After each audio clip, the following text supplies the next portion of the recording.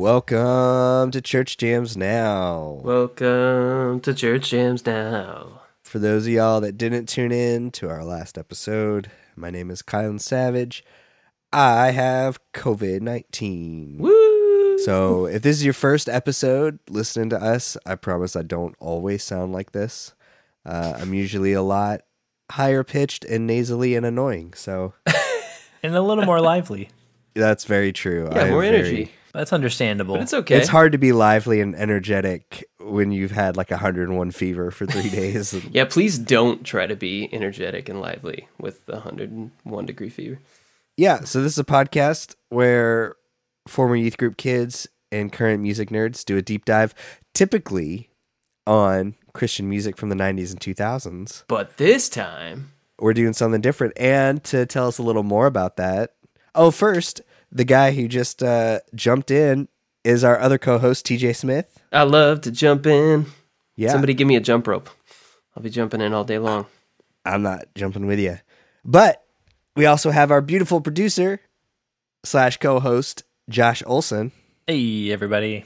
Hey, Josh. Yo. Hey. You want to tell us about what we're doing today? Yeah, what are we talking I do. We're It's a little bit in the dark. Different. Yeah, and Yeah. I'll explain some of my reasoning behind this. I can't wait. Yes, of why I'm making y'all listen to this record and why we're talking about a record from 1972, which is very far removed from the 90s and 2000s. That's what, like, how many years before the Stryper album? Stryper was 88? It was 86, so this is 14 86. years before that, 14 years. which was our oldest record to cover. To Hell with the Devil used to hold the record for oldest album we We've covered. broken that record now. But yeah, so kind of like the idea that I had was whenever kind of y'all were talking about starting this podcast of covering Christian music we grew up with and everything, I just kind of saw it as like all CCM. And like that's part of the interesting thing, especially as a musician, is you like to get into like you discover your bands that you like, and then you discover like what artists influenced them, and then you kind of like go back through history, and that's how you end up listening. Like Kylan, you end up listening to Hank Williams, and like that's how you just keep going back and back and back. Right. And so this kind of follows that same kind of thought process. So we're covering Larry Norman and his record "Only Visiting This Planet."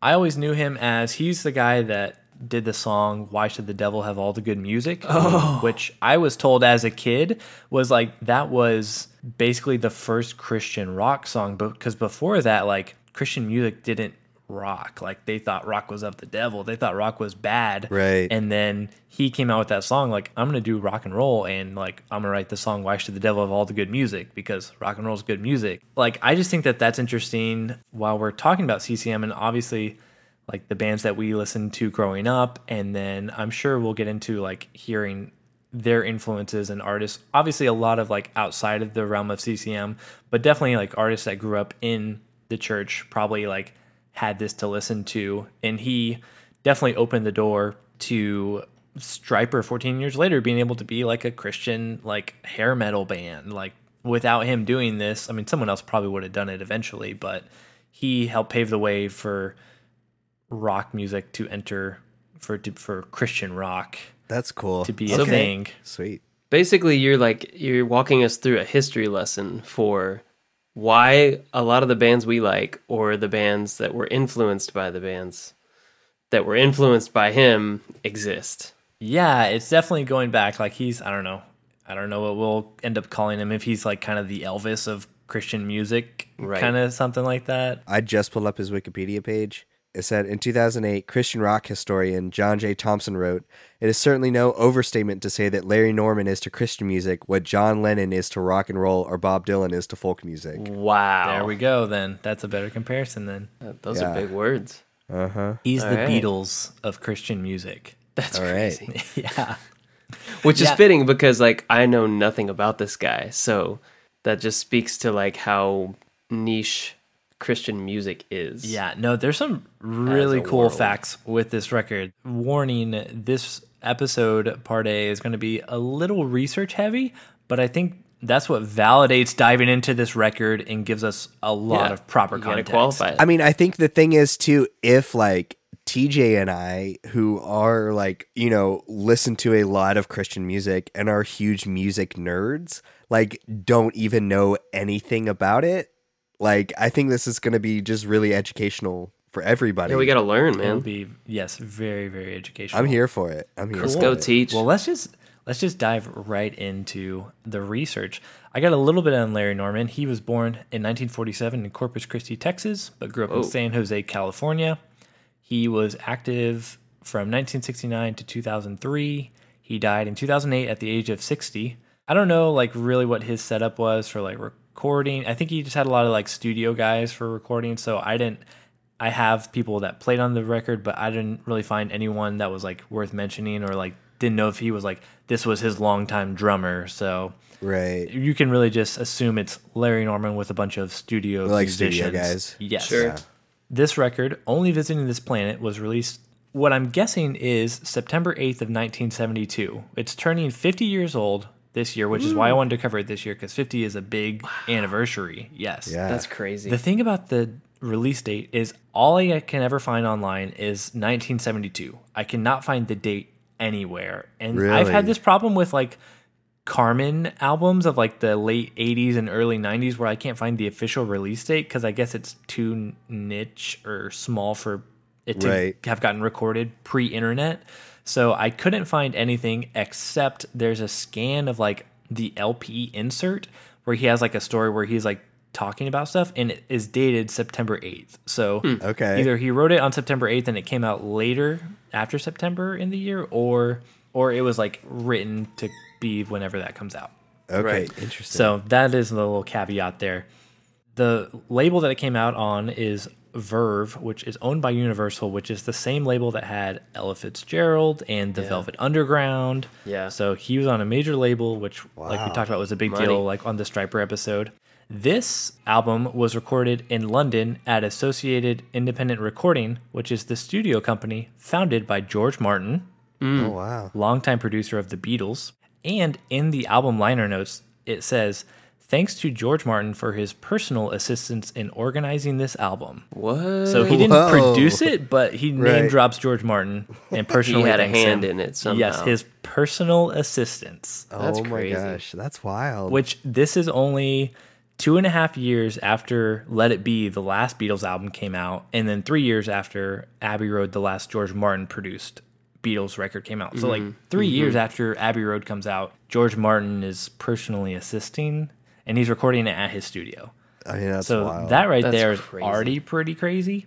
This album is the first in his, like, he has like a trilogy. Like the next two albums, I don't really know what the concept for the trilogy is, but if you're a Larry Norman fan, maybe you do know. So shout out to you out there.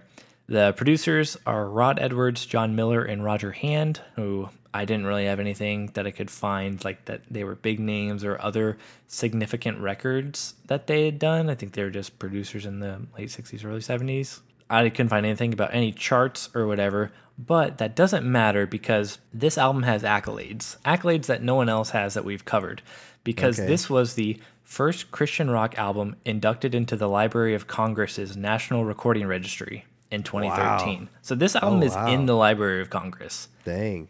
Other inductees that year were The Joshua Tree by U2, Heart Like a Wheel by Linda Ronstadt, CCR's Fortunate Son, and Jeff Buckley's Hallelujah. Yeah. Dang. Not Wow. really big albums. Yeah, I don't know if you guys have heard of those. Nothing So, important. And this That's album, which I've crazy. literally never heard of. This Yeah. is insane. yes. Well, that's so interesting because, like, I looked at the Spotify stats and he only has like 17,000 monthly listeners. His most popular song has like 500,000 streams, which is just so funny. That's a recurring theme as we go through, like, especially when we get into like older CCM stuff like Carmen and like Right. some Striper stuff and other like CCM people of like they didn't make that leap of like people aren't listening to them on Oh streaming. yeah, we talked about that on the Striper episode of like Yeah. that fan base doesn't necessarily. tough. like, It doesn't always cross over translate. into- Yeah, Yeah. it's like obviously people are still like blasting like Journey and Van Halen and like obviously like the Beatles, duh. But and he's obviously not. That's an unfair comparison. But you would think the people that grew up listening to him would probably still be jamming them on Spotify. Maybe there's only 18,000 of them that did and still do or are on Spotify. So I feel like as someone who deals with data analytics, that's always a very interesting thing to me, because I'm like, what is that number telling us? That either people grew up with this music and then left it alone because that was all they had and it didn't age well, or just that fan base hasn't moved up into like streaming services. So I don't know. It's probably a mixture of both, but I always find that very interesting. Yeah, that is interesting. That is crazy. This one has some pretty big songs, because I had heard of Why Should the Devil Have All the Good Music on it.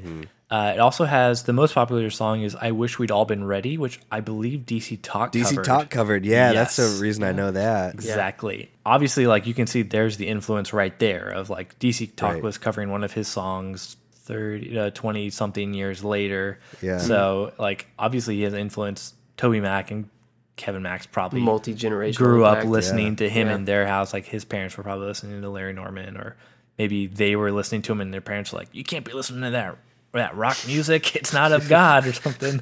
So, But who it knows? is. Yeah. When I found that out, I was like, oh, we have to cover it. Like, that's just so interesting that this is, and I don't know how many other like albums from CCM or like Christian in quotes records have been inducted into the Library Yeah. of Congress, but that alone, I was like, that is pretty fascinating. That's amazing. Yep. And then all songs written by Larry Norman. Some track list things that we'll talk about a little bit later is that the original release has 10 songs. So there's like 2 extra songs on like the Spotify album that I don't think we need to cover, because it's like one was like a previous single tacked on called Peace, Pollution, Revolution. And then there's like a hard rock version of one of the songs. So, but those aren't like proper album cuts. So Okay, just for our listening purposes, I feel like we will Cool. only be judging it on those 10 songs. on the 10. Right. Okay. Yeah. Okay. And then I thought it was interesting. The song Why Don't You Look Into Jesus was the original opening track in 1972. But Norman claims he wanted I've Got to Learn to Live Without You as the opening track.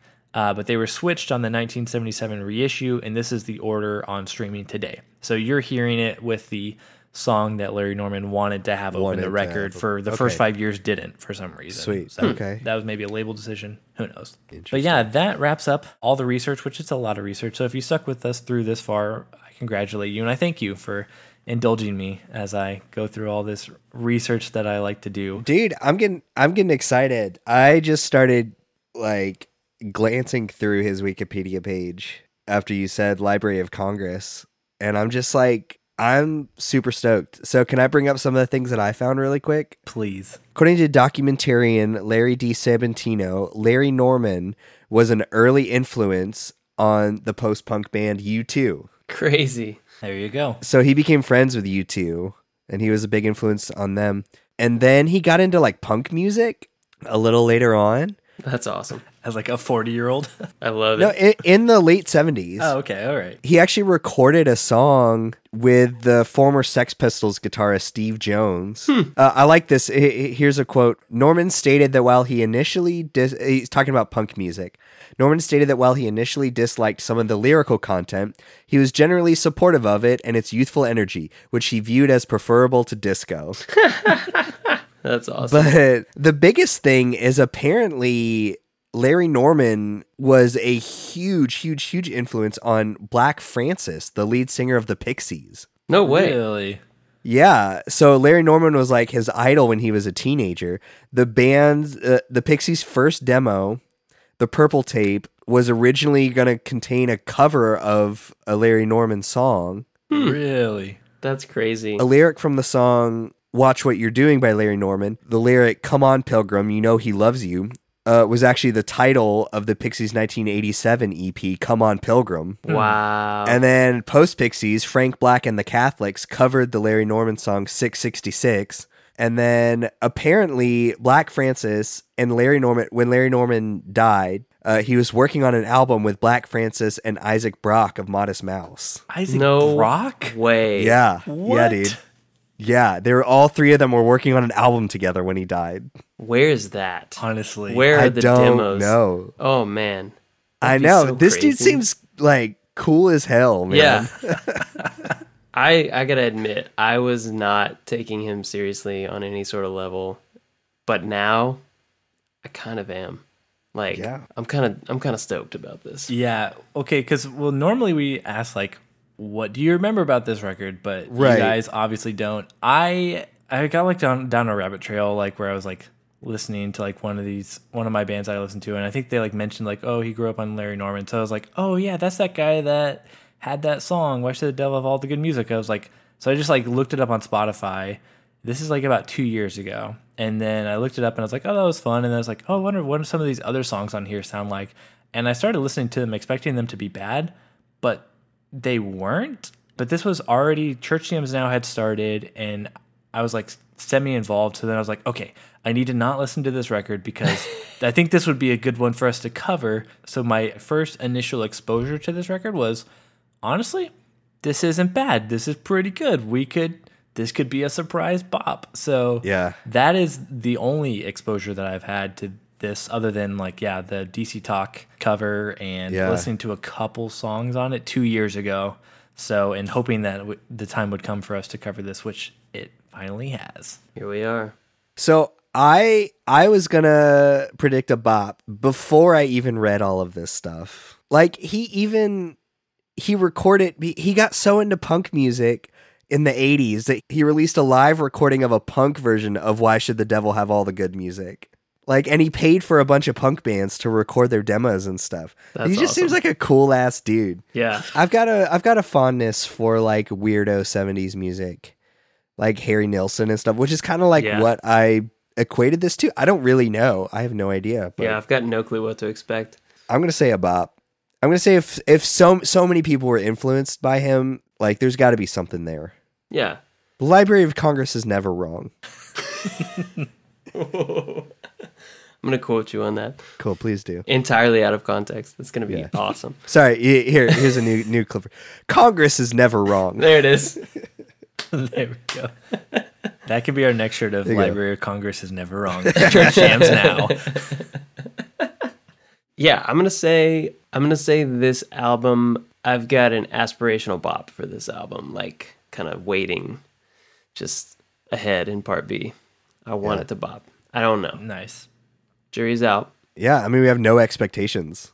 Like we It just could don't be know. cool. But I'm excited for that reason. Yeah, Yeah, me too. Like I said, I expected it to be like kind of laughable and kind of bad, but I was surprised. I was like, this is actually a lot better than I expected. Like this would make a good episode that we aren't maybe just like bashing the whole time. I think obviously we'll have to take a lot into context that one, it was 1972, but like in that with this record, he was pushing a lot of like limits and the envelope with what was like accepted in that culture. So I think that has a lot going for it. I mean, the as fact well. that like just all the people he seemed to have like met, and like George Martin, and like and the Pixies were like so influenced by him. Like I'm just so And then curious. he was making an I just album don't with know. Isaac Brock. That's just nuts. that just I wild. can't believe that Isaac Yeah. Brock would be anywhere near a guy like this. Like, know. That is so I know. surprising to me. I kind of love it. Yeah. I read a couple other things, but I'm gonna do a little bit of research too,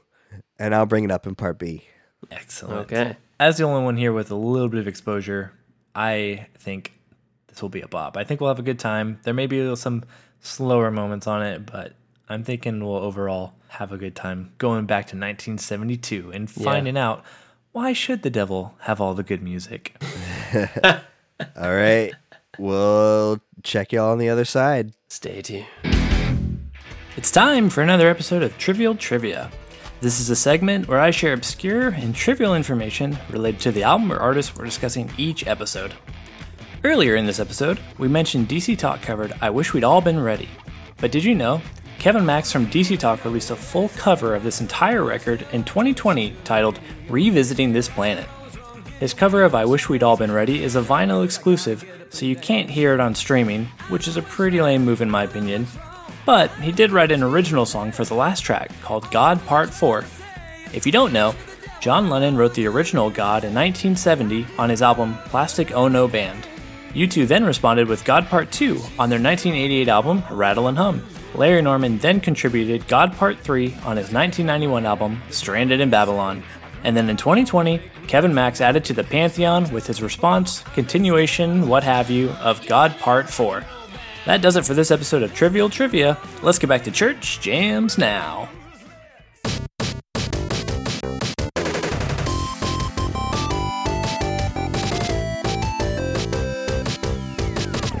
Welcome to another segment of Pop Culture Connection, the segment of the show where I use my broken brain for good? I love the interrogative. For something? For those of y'all that haven't listened before, here's essentially how it works. My wife and I created a card game called Relevant, which is essentially a game of personal pop culture connections where we have a bunch of movies and TV shows and actors and celebrities and musicians and stuff. So essentially, I have a huge personal, physical, randomized pool of pop culture things.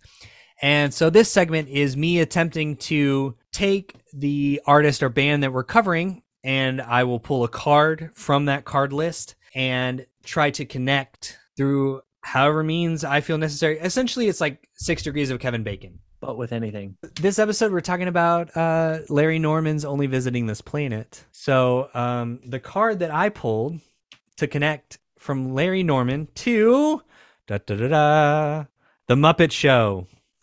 Oh, yeah. Guys, I can do it. There's I already can do a connection within what we discuss in part B, but There is? Oh, yeah. we talked about can't John wait. Denver, and then boom. Oh, right. That's easy. But okay. That's cheating though. That is That's just cheating. from, That is like cheating. what we discussed. So I feel like I have to say this. I don't look any of this up online. If you guys think you can do it, let us know in the comments. I'm super curious. But don't look it up on the internet because that's just looking stuff up on the internet. That's no fun. But I'm essentially going to use you guys, Josh and TJ, as fact checkers. And we're watching him, so right. we know he's not cheating. Right. So I have two ways. Here on the main feed, I'm only going to do one. But if you're a Patreon subscriber, you're going to hear both, which is pretty fun. Ooh. So here is how I can connect Larry Norman to The Muppet Show. So in 2013, Only Visiting This Planet was entered into the National Recording Registry, as was Hallelujah by Jeff Buckley. From there, Jeff Buckley has, it's not the song Hallelujah. You guys might want to fact check this, but I'm pretty sure Jeff Buckley has a song from that same album. It's not Lover, You Should Have Come Over. It's another song from that album on the Vanilla Sky soundtrack, the Cameron Crowe film. Last goodbye. Yes. Okay. Jeff Buckley has a song on Vanilla Sky, right? Confirmed. Starring Tom Cruise. Tom Cruise was in War of the Worlds, the remake by Steven Spielberg. Steven Spielberg also directed the remake of West Side Story. Yes. Guess who was in West Side Story, the original and the remake? Miss Rita Moreno, who, fun fact, Rita Moreno was the very first guest on the very first episode of The Muppet Show. Oh, I gotta say, you going forward in time to the remake of West Side Story, did you only go back in time? Right. I know. Like, why are you going this way? Nice move. It all comes down to Rita Moreno. Yeah, so that's it. Thanks for checking us out on Pop Culture Connections. Let's get back to the show. All right, welcome back to Church Jams Now, everybody. Church James, no. Oh, there he is. Okay, so a little bit of housekeeping. It's been like a month since we did, or like 3 weeks since we did part A. Oh, I was thinking you instantaneously got cured of COVID. Oh, yeah, right. Okay, that makes a lot more sense now. Yeah, that I tracks dream a of little Genie. more now. Yeah, right. My voice is back. TJ has been traveling all over, and I was traveling for work and stuff, so we haven't all gotten a chance to get back together. So if we seem a little more energetic than perhaps the first part of this episode or any of the last episode, that's why. Also, yeah, I don't have COVID, so It's because the band's all back together again, baby. that's right. I miss talking to y'all like every week. Like, Same. It was strange. it was really weird. I didn't know what to do. We're gonna take some time off around Christmas too, right? And so that's gonna be weird. It will. Jen was like, "Oh wow, you get 2 weeks off? Thanks. Those are my Christmas Wednesdays." I was like, "All right, cool, She deserves them.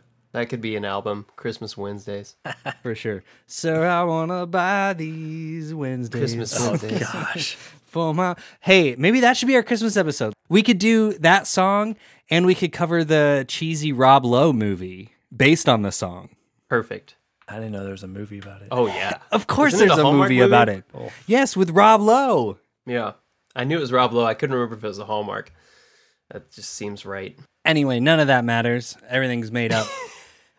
So, guys, we're going to dive into Larry Norman's 1972 album, Only Visiting This Planet. Do we have any general thoughts before we jump in? I had a little bit of context that I was like just Cool. thinking about as I was like getting into the record. Sweet. And I was just thinking about like other 70s artists that I listened to on the reg and like ones that this album predate. Like Bruce Springsteen and Leonard Skinner both had their debut albums in 1973, a year after this. So this album came out Holy before cow. anyone knew who Bruce Springsteen was, before Freebird had ever been put to tape. Are you kidding me? Yeah, and then Whoa. okay, so Billy Joel's first record came out in 1971, but like it didn't sell well, and he was like really unknown. So Piano Man also did not come out until 1973. So it's like most of the world didn't know who Billy That is Joel was when wild. this record Okay, dropped. all three of those I have written in my notes as Oh, like heck yeah. references. So, okay. That is Perfect. wild. I remember in part A, I said I was going to do some additional research. There's a documentary about Larry Norman called Fallen Angel that you can rent on Amazon. Full disclosure, I did not actually end up renting it. I was really excited about it. And I was like gung-ho for it. And then, Oh yeah, you texted us like right after we recorded part A. You're like, "Oh man, I found this. I'm gonna watch it." I was so excited, but You were. you know, I have ADD and I had a Best bunch laid plans other of Kylan. That's okay. man. maybe that's something we can cover in the future for Patreon or something, because I am still really stoked to watch it. I just forgot. Yep. It happens. Okay, yeah, I don't want to give away too much of how I feel about it, so I just want to get into it. So let's start with track number 1. I've got to learn to live without you. I've got to learn to live without you. I've got to learn to live without you. I've got to learn to live without you.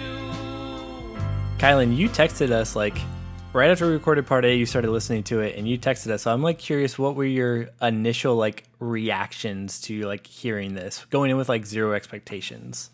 This song is rad as hell. Agreed.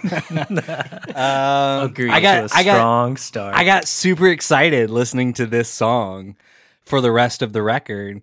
This is like super Elton John vibes. You know, like Absolutely. I wrote that. there's some sweet, sweet bass. I'm such a sucker for like this kind of like, there's like a specific bass tone and Kinda vibe. it's like a then- thwampy bass. yeah, and kinda. that, Swampy is the word. that doom, like doing the walk down stuff. It's just like so good. I'm just going to go ahead and say it. This has the same kind of quintessential like 70s folk rock sound as any of the best 70s albums that you've ever heard. Yes. Some high praise. Like everything about it is just kind of like lining up with everything you know about 70s rock. You know? Right, like to the point where I'm actually genuinely surprised I haven't heard this in like a Snickers commercial or Same. something at this point. You know what I Yes. mean? Yes. It is part of the zeitgeist. It's just not directly part of it. Right.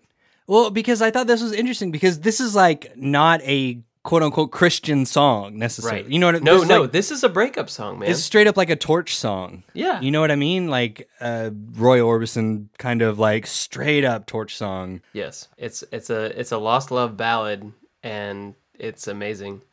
The horn riff is incredible. Yes, the horn and the strings, like The strings are oh, the strings are amazing. so good. the full like Phil Spector like Yes. like lush 70s strings are just 100%. so good, dude. Yeah, it rules. The thing about it not being like just being like a breakup song, I feel like that was a little strange to me, like compared to like the rest of the record. Like at least it threw me off because I was not expecting a breakup song to be the track one on this album that I Right. knew has like I Wish We'd All Been Ready and Why Should the Devil Have All the Good Music. So I was Yeah. like, that's odd. So that kind of throws me off a little bit theme wise, but other than that, Right. I totally dig the song. I think it was like a marketing That's move. what I was about to say because it doesn't feel congruous with the rest of the album, Yes. but at a time when, you know, Take a drink. There's another SAT word from Kylan. Congress with the rest of the record. yeah. But like, you know, if like this feels like something that they were trying to get on the radio. Yes. You know, and if like radio DJs or people in record stores or whatever are only listening to the first track, you know, this is like kind of going back to our point we've made before in other episodes of like almost the kind of like Trojan horse of like Christian music. Yes. Guys, we're not just like all like worship music. Surprise, gotcha, you're saved now. Like, Remember, this was not track one when it was originally released. Oh, that's but Larry right. Norman That's wanted it to be. right. So he was trying to Trojan horse into the radio, Right. but That was the his record move. label was like, let's not, for some reason. it's a great opening and track. he was on a though. major label too, which is Yeah. odd. They're like, that why don't you is start with kinda that strange. Jesus song You'd instead? think they would be the Right. ones pushing for the breakup song, like the Right. For Lost sure. Love ballad. But he was smart enough to know that that would be a sneaky intro song. Mm-hmm. I kind of like it because it's like It's so good. it takes you. I don't know. It introduces you sonically into his Oh, sound, so well. It opens you up into like the record so well. It's like walking into but then Oz. lyrically or like thematically, it's like you take a left turn as soon as track 2 hits, and I kind of like that. Like as a listener, I kind of if I can respect what the artist is doing, I like when they subvert my expectations. So I liked that about this listening experience. So good. It got me so pumped for the rest of this record. We'll see how that pans out. We will. I can't wait. Yeah, it was so good, dude. I've listened to this song a bunch since then. And it's a very like I just want to before we move on kind of acknowledge that I think it's a very self-aware breakup song. Like it Right. he could have been, you know, there's a lot of like unrequited love songs out there that are like very angry or salty or sassy or something, and like I feel like for the most part this one is just he's being a little sad, but he's also just like, all right, I can move on. Right. Like, I've I can got to bounce learn back. to live without you. Yeah. Yeah, I can be resilient, which I like. Yeah. That's a good message. There's something I picked up on in the song that Josh, was there anything you hated about this song based on oh no, specific I'm trying to things think of, things like, you've referenced in other episodes? He's like, He how do doesn't I rhyme be fire consistent and as I finally- a producer? This is like after the paper route moment. I have a gotcha. Oh no! Oh no! He doesn't rhyme fire and desire. Gotcha with a vengeance. I don't know. I didn't write down anything. There's a So fade out. You're gonna get me. It fades out. I loved the fade. I'm not mad about fade outs all the time. Okay. Well, No, fuck no, me no, then. I don't know. We'll just have to learn to live without you, Kyle. Well, and I think the fade out transitions well. If you're gonna bring it down for the second song, I think a fade out is really good because otherwise you're gonna be like really high and then drop, which I don't like Yes. dropping for a second Yeah. track, like we've talked about before. That's true. The fade out I thought worked because this does feel, like I said, it doesn't necessarily fit with the rest of the record, but it feels like a 1972 radio single. Absolutely. Like I feel like it was mixed specifically for that too. So, Yes. well, sweet. We want to do track number 2. Let's do Let's it. do it. All right, The Outlaw. Some say he was an outlaw, that he roamed across the land with a band of unschooled ruffians and a few old fishermen. No one knew just where he came from or exactly what he'd done. God, I love that They said guitar. it must be Yeah. something My first note is this feels very of the time in the best way possible. It does. I love Yes. it. I wrote Agreed. this song is so cheesy, but I'm here for it. Because Yeah. for me, that's like part and parcel with this kind of like 70s folk music. That's it. Like all the lyrics are cheesy, regardless of what like the theme is. Exactly. Whether they're telling a story about Jesus or just like a made up spaceman or something. It's like all going to be Yes. kind of cheesy. So like, Dude, yeah. I'm so here for it. So Yes. just lean I mean, into it. It's Yeah. like it's easy. It's easy to critique, you know, a song like this that's about Jesus. But like, if we're being consistent, like you're saying, any song by Neil Young, by the Beatles, by Dylan, like any of these story song kind of folk artists, like are equally cheesy or Right. like kind of flowery or prosaic. And he just decided to write his about Jesus. I kind of love it. I think it's cool. This song could have been on like a John Denver record, like 100%. as is, completely as is. Yes. Yes. Yeah, because I feel like you Agreed. get a lot of like those old songs that will even have like pretty overt like Christian messages, even if like the artist isn't Christian. Like I From- feel like it's from just mainstream woven artists. in, Right, And you're exactly. just like, it's just you just accept it. So yeah, I think it totally does fit. So that was the biggest thing I was curious about, how TJ felt about it. Okay. I can weigh in, but it's about the last line, so maybe we should say Okay, that for the we'll end. hold off. Yeah. Some production stuff. There's a Rhodes piano in there. Right? I love it. Real subtle. I love the Rhodes. It's so also, good. That guitar that has the kind of wah thing or whatever is going on. I love that tone. That is amazing. Those two, the Rhodes and the wah guitar, are like everything for me. But I have one thing about that lead line. I love it. I love the tone. Tell me. Okay, but let's listen to it again.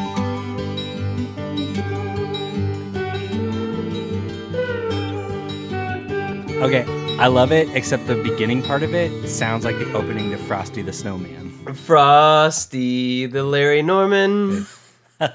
Frosty. Oh,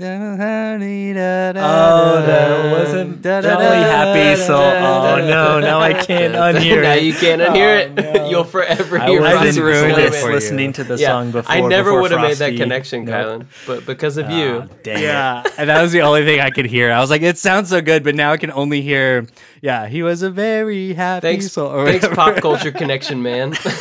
Yeah. He's done us in again. I got you, stab man. Got us. Damn man. I got you.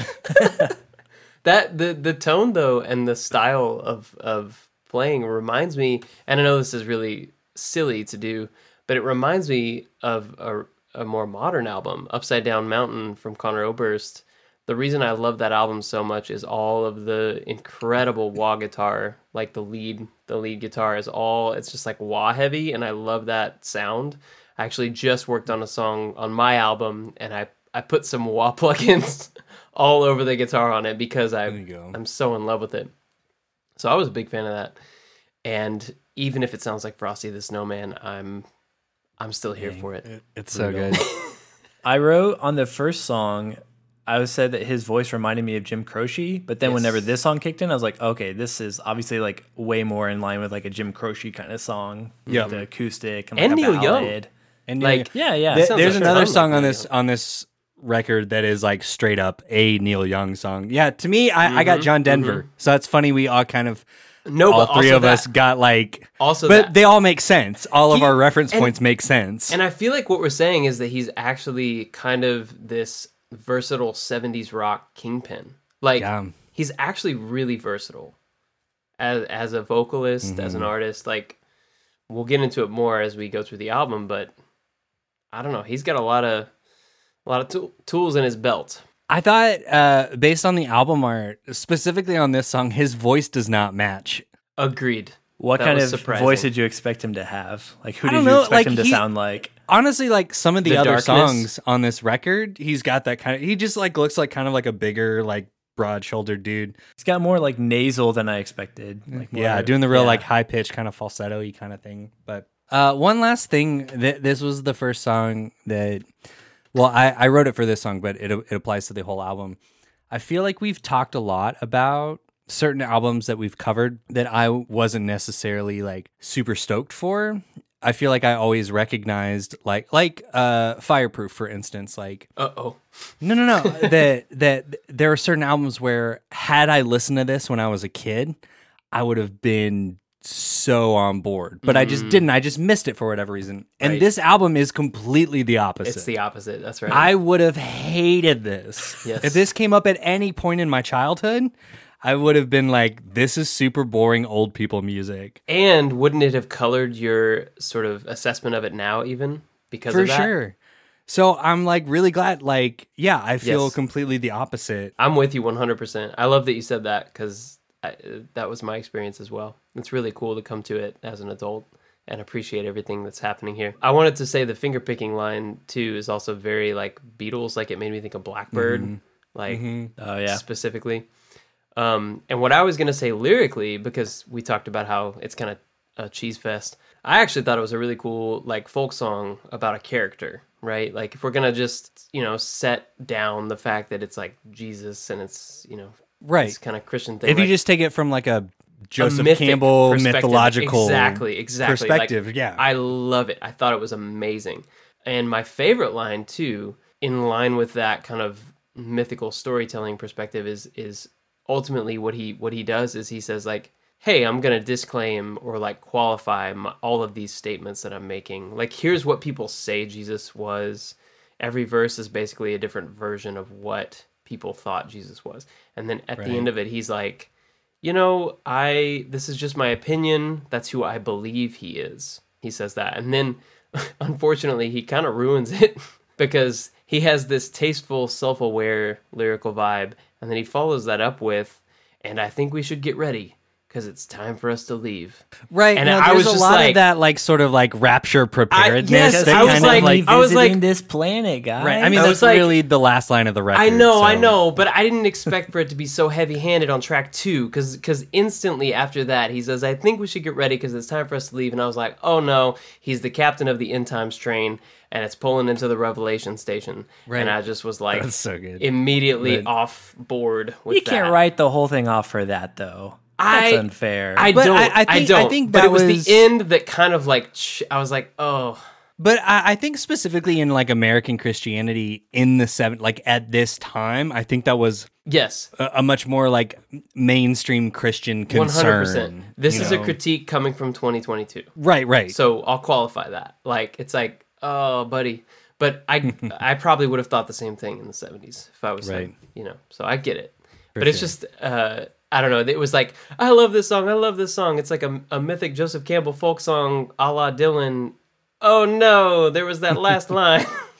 Right. Okay. I mean, you can just sweep that under the rug of being of the time as well. I feel You're like, right. though, That's true. And That's a he's good not point. approaching it in a preachy way, like Not yet. so. Not yet. Okay, all right, Cool. Well, we ready to move on to track 3? very. Let's do it. Why don't you look into Jesus? Why don't you look into Jesus? He got the answer.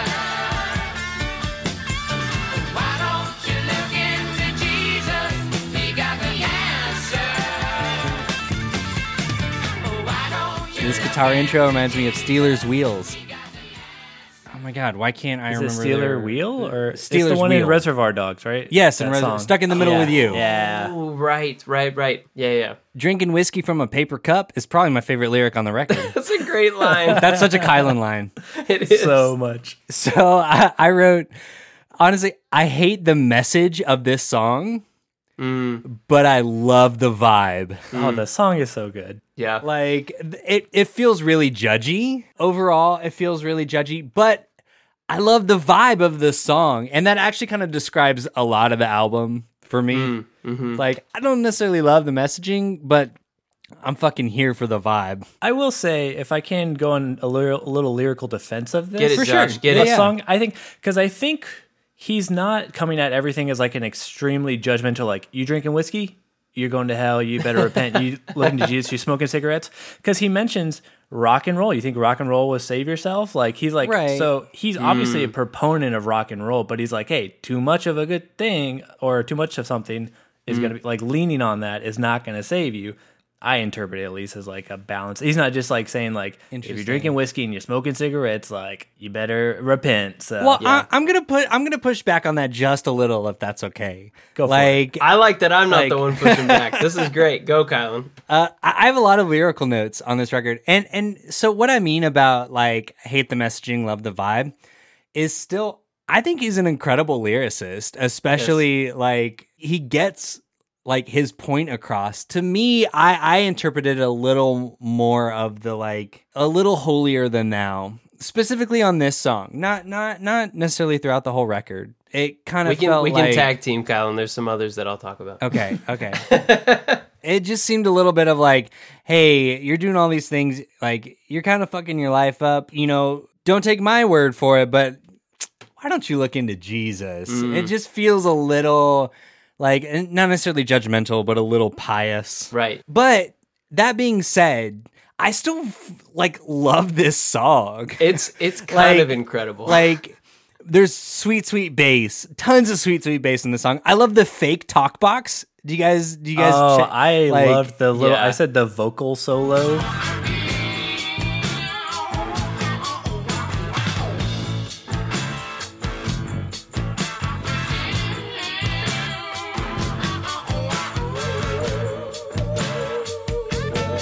Right. It felt It's like hilarious and fun. yeah, Yes. it felt like That's a a Peter great Frampton description. talk box thing, but just like someone forgot to turn on the talk box. Right. But there's also some like goofy lyrics that I'm hit like, the on button. but like I'm here for. Like talk about gonorrhea on Valentine's Day. It's like that's In such the a first specific verse, Like dude. yes, that's so He- specific, but Oh my it God. elicits such a feeling. Yes. And it's like I get it. I get what he's saying, even if I don't necessarily, like I said, agree with the messaging. Right. I'm here for it. And then the last minute and a half of the song is just like a freaking Shred Town. like Leonard Skinner jam. Yes. Like it's so good. I'm Yeah. like, and especially yes, the sequencing of this whole album is so good. Of like we talked a lot about how some bands like front load a record, all this, but this just had like the peaks and valleys that just kept me along for the ride. Like even with all my quote unquote criticisms, I loved this song. Yeah. I thought it was so It's good. hard to deny. I love that. So at track 3, I gotta ask Kylan, is there an alternative track list? There's like 2 songs I would cut. Okay. But to your point, like it's pretty well curated. I think so. Okay. I'll go. Spoiler alert! I've gone with this album. I've gone back to I had kind of a trend for a while of loving B sides of records more than the A side, Right. and I've got that with this one. Okay. Oh Interesting. wow! All right. I'm Yeah, looking forward to sweet. that. Yeah. I'll say I like the track listing, but I have an alternate track list. Ooh, Josh with an alternate track list. I do. can't wait I for do. that. That's Heck awesome. yes. Well, do we have anything else for Why Don't You Look Into Jesus? Yeah. Funny enough, I was the vibe guy on this track Okay. because I saw what you kind of touched on, Kylan, about the lyrical content. But I decided to try to lean into the vibe and appreciate that. And I was like, okay, is this Ike and Tina Turner's Proud Mary, or is this Creedence Clearwater Revival's Proud Mary? Like, Interesting. it's more jammy, it's more like slow and bluesy, but I was like, it's kind of both. Like it's got both Right. of those vibes.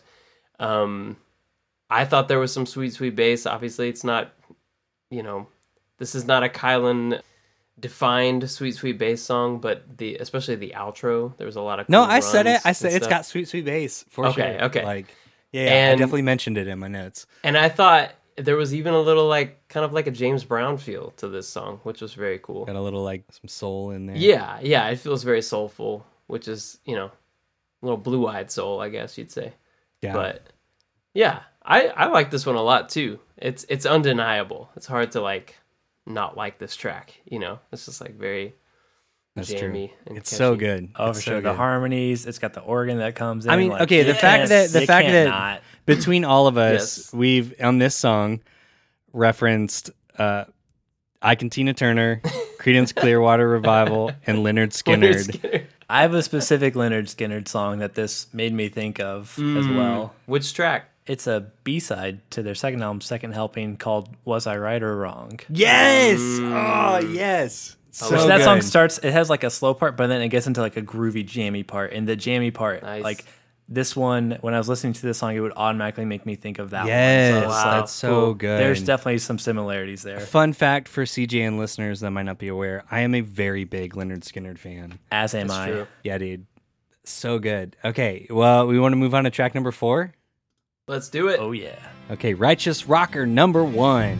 You can be a righteous rocker on a holy roller. You can be most anything. You can be a Leon Russell or a super muscle. You can be a corporate king.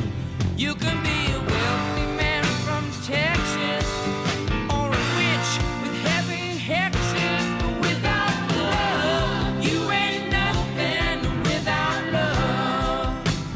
First thing I have to say, over the course of the entire record, song titles are awesome. All the song titles are so good. Like, I love, I can't think of any specifics, but I love a band that in the middle of a record will put like a something number, regardless of what the number is. It just makes it feel more epic. Like, there's more parts that we're just not privy to. And I just think that's so cool. Because it's like you're uninitiated. But Right, like, maybe right. And it makes eventually you want to will like be part of the club. Well, and I looked to see because I think that we talked about this was like his first record of like a trilogy. So I'm like, is this going to be a Righteous Rocker on every Right. record?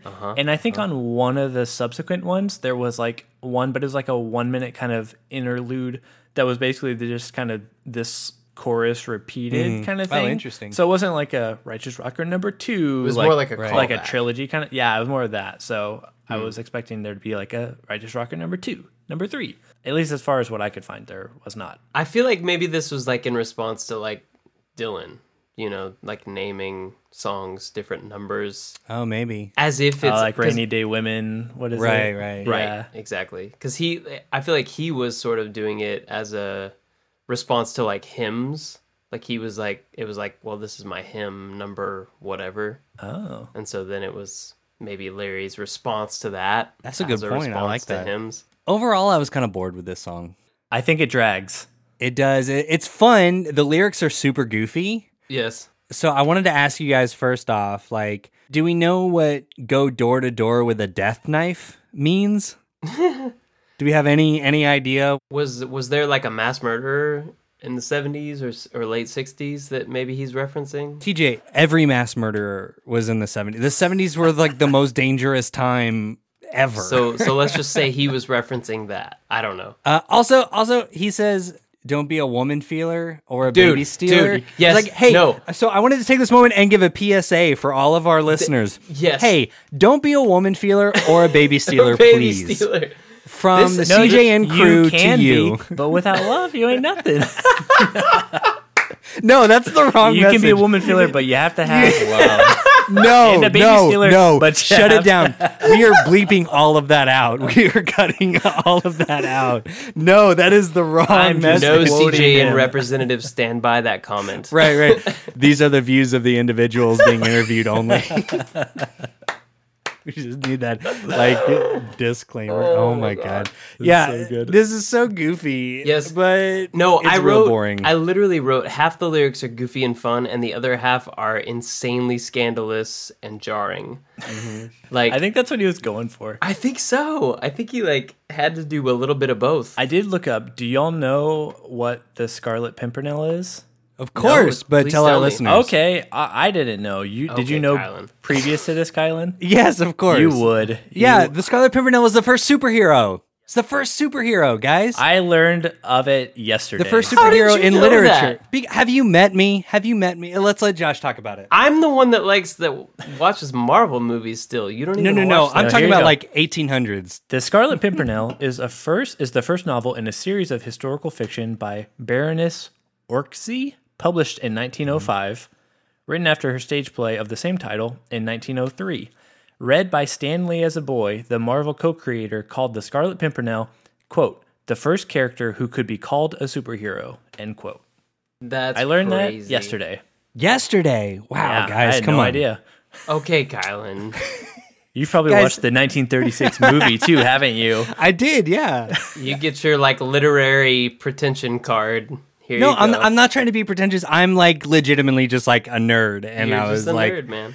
what the funny bow thing down to is, you. like, yeah, I was like way into the Scarlet Pimpernel, like in high school, like middle school and high school. What? And I That's the did, most like- Kylan thing. That is so But I on did brand. for some reason I did like a, I don't know why, I don't know how it came up because my brain is broken. I did like 2 or 3 years ago, I did like a Wikipedia deep dive on the Scarlet Pimpernel. I don't know why I was thinking about it, but I was like, yeah, you could classify the Scarlet Pimpernel as like the first superhero because the whole idea was like the same as like Batman or the Shadow or something like that. He was like this count or duke or someone, this like kind Okay. of royalty who would then at night wear a mask and be like a vigilante and had like a sword and would like fight crime. That's great, but In did 1903. anybody pause to tell him that maybe like the aesthetic of like a scarlet pimple might not be the best Pimpernel. pimple? Yeah, that's what I said. I said pimple. It's a flower. Okay, so when you pop it, it like flowers out. And No, it's a flower. It's an actual flower. We're gonna post that. So, guys, have you seen what cashews look like? Pimpernel poops. Oh my god, Pimpernel gosh. poops. There's our poop reference. Take a drink. All right. We want to move on to track number 5? I wish we were all ready to move to track I number wish 5. we'd all been ready for that Scarlet Pimpernel history lesson. Thank you for sharing that, Josh. Thanks for being smarter and more cultured No, than the rest of us. Kylan, I love that you knew that Oh my god! before Okay. the rest of I us. was That's talking amazing. about that with my wife That's today. really incredible. Because I pulled my cards for.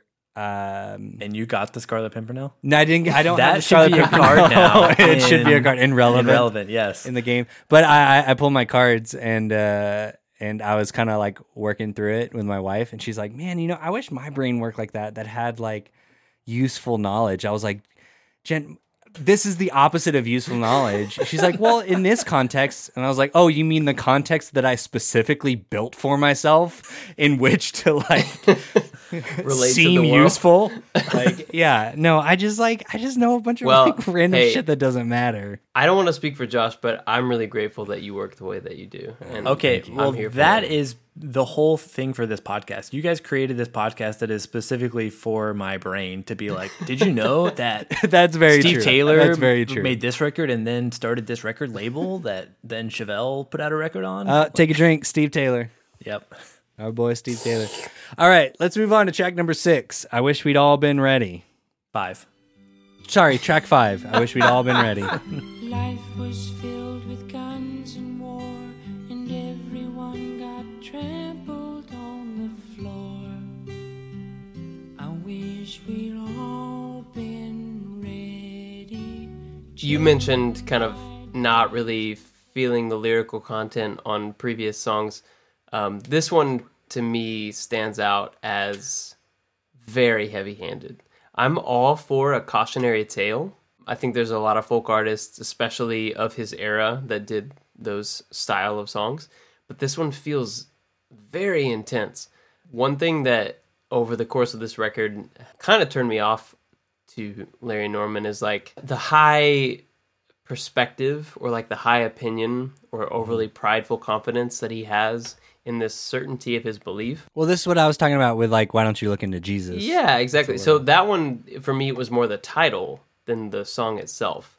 And this one is the title and the song, like the lyrics in the song that feel very heavy-handed, and he's kind of projecting. He's like pushing it on other people. But like, whenever he's not doing that, I love everything that he does. Lyrically, like what he does works for me for the most part. But this song's kind of a classic example of how, for me personally, when other folk singers do it, it's because they're kind of referring to universal concepts or feelings, love, kindness, suffering, and they're not pushing like a religious agenda. And so this one, unfortunately for him, just like has this religious agenda behind it. And for me, it doesn't work because it's like, oh no, we're on the Revelation train again. And that's a little weird, but I like the song, like vibe-wise, if I can get into vibe brain, I'm like, yeah, I can dig this. The strings are amazing. They're I wrote beautiful. I wrote 3 sentences. I like the DC Talk version better. You do? Oh, I do. I said this is way interesting. better than the DC Talk version. I like the DC Talk version better. Those strings are great. This sounds like the worst Schoolhouse Rock song. I've been watching a lot of like old, like classic Schoolhouse Rock, and it's got that kind of vibe of like 3 is a magic number, but it's like, watch out. I wish we'd all been ready for Jesus to come back. Suck it. Like, it's just, there's no time to change your mind. Like, oh my God. But like production wise, it sounds like a Schoolhouse Rock song. I want to like say something. I don't want to like get into much like debating religion or anything. Go, Right. Josh. Yeah. That's But Go. like, I at least want to like give some like context for like what you're saying. I'm not going to say like he's not saying that, but I think he is approaching it in a way like Jesus has a lot of like cautionary parables where it's Totally. like the same thing. So I feel like it's very much in line with that. Like I don't think he's like shaming you. I think it's just more cautionary in the way that like Jesus would structure and like write and like tell his parables about that. So Oh, that like makes sense. I Yeah. think like I understand like having issue with that idea in general, but I think I'm not saying blame Jesus, but I think this song it sounds like it. It sounds like it. Don't be but- a woman feeler unless you have love and blame Jesus. And don't blame Jesus. I'm not. Wow, saying Josh, that. you got some hot takes this episode. I guess I do, but I'm just saying. I think the song is very in line with that. So I don't think it's like him coming off on like a bad tangent of like a belief in Christianity and writing a song. No, so I like that. That makes sense to me. And to go back to kind of what I was saying before, I feel like at this time, like late 60s, early 70s, specifically, and lyrically, I think this will come up later in the record, but like there's a bunch of crazy shit going on in the world Totally. between like Vietnam and civil rights and like all and like the ERA and all of this stuff. And so I feel like the whole rapture thing within Christianity was a lot more at the front of everyone's mind. But like, okay, the problem I have with it personally is like, why do we think we can all just bail? That's the thing that bothers me. Oh I'm god, like, that's a conversation for that's I realize that's like that, a big but conversation. it applies to Yeah, this yeah. song No, and no, my I get understanding that. of this song, so I had to say it because Right. the title of the song is "I Wish We'd All Been Ready," and it's like, buddy, ready for what? Like we're all here. Let's try to make the most of it. And so that's the part of it that I'm like, I don't know. Larry Norman's obviously a pre-trib rapture guy. Yes. Yes. And that's what I'm saying. I'm like, I like the vibe. I don't know if I can get on board with the theme. But Right. no, but I agree, Josh. I appreciate that you're kind of stepping up to bat in that way. And I think you're right. Like, I don't think he's being preachy or necessarily like coming from like a high horse perspective. I It's think just it could kinda be a like- lot worse. Yeah, I think Oh, he totally. could have Of course. taken that perspective. Yeah, But at least I don't completely. feel like Yeah, that he did. he could have talked about the people that had gonorrhea on Valentine's Day and how they weren't Oh, wait. ready. Yeah, no, it was a fine song. Yeah. It was fine. I wasn't expecting the strings and like the tempo and the crescendo at the end. Yes. Yeah, Because I'd heard the DC Talk song, which is stays super somber and slow the whole time. So that picking up, I really enjoyed. Yeah, the outro was amazing. Yes, totally Really love beautiful. that. This actually first appeared on his 1969 debut album, Upon This Rock, but it was much more like sparse and just like him on acoustic, I think. Like Yeah. obviously the production value for this one is way better, so Sure. this version is much better and probably the quintessential version at this point. Yeah, I apologize to you two and the listeners for if I've forgotten, but who was in charge of like production for this album? Because the strings are incredible. Like, who was kind of helming things? There's like 3 guys. I think they're all like British producers from this day. Well, and age. George I Martin couldn't helped, find- right? He Didn't- didn't. I don't think he produced it, but He didn't he produ- had but we his talked about that in personal part A of, assistants like- in arranging it. Or That's Right, right. and I That's think right. it's some of those like string things. I feel like yeah, maybe Yeah, they're make a incredible. lot of sense. they are great. Whoever's responsible for that, good job. 2 thumbs up. I do have one final thing about the lyrics, but it's a funny thing. Cool. There's like a false lead with the rhyme scheme that he changes in one of the verses because he says like, well, one of the verses is like 2 men walking up a hill, one disappears and one's left standing still. That's the established rhyme scheme. Right. Earlier in that verse, Josh is getting choked up Sorry. because I like, am- this No, is this so is- beautiful. this is It's funny. emotional stuff. It's so beautiful. I get it. We're because here he for it. says with the established rhyme scheme, he says a man and wife asleep in bed. She hears a noise and turns her head, and I'm like, "Oh no, he's dead!" And he's And gone. dead. Because bed, you That is expect it really to be funny. dead, but then That he's is like, really "He's good. gone!" Like That is really good. I was like, "Oh, yo, bait and switch on Good me." job, man. That is really good. I Mad kinda love respect. that. So I Way to couldn't go, hear Larry. that song without being like, "What?" And then That is really oh, funny. Okay, he's gone. I didn't even pick up on that. That is super funny. I Thank love you, that. Josh. It looks like based on Spotify plays, this is the most streamed song Is that right? I think Yeah. that's his of By a his wide entire margin. discography, by like 200,000. Wow. which isn't a lot. It's a Right. bunch of- Yeah. Well, all of them are like the lowest is actually one of my favorite songs. Only has 55,000, and this is the highest with 548,000. This might get me banned from Spotify or Apple, but I feel like it's a bunch of preppers in their basement, just like, I wish we'd yeah, all been ready. I wish we'd all been ready. That's like the saddest prepping session of all. That's like the saddest prepping montage of Just like, because like alone. normally I would imagine like They're listening sitting. to like Slayer or like Cannibal Corpse being like, No, getting all my it's- ammo together, and nope, then it's just like it's one this. sad guy. It's being this. They're just Two sitting men walking in like a up folding chair. And he's just like putting staring at the flour in a wall. Ziploc bag. There's water barrels just across from him, and he's just staring at the batteries. And he's I like, like that. I wish we'd all been ready. Beautiful. Let's move on to track number 6. I Am the 6 O'Clock News. And the 6 o'clock news. What can I do? All those kids without shoes. What can I do? Military coups. What can I do? I'm just a 6 o'clock news. This is a great way to open side B. I love like the long, plain intro. This is my favorite song on the record. Is it? Hands What?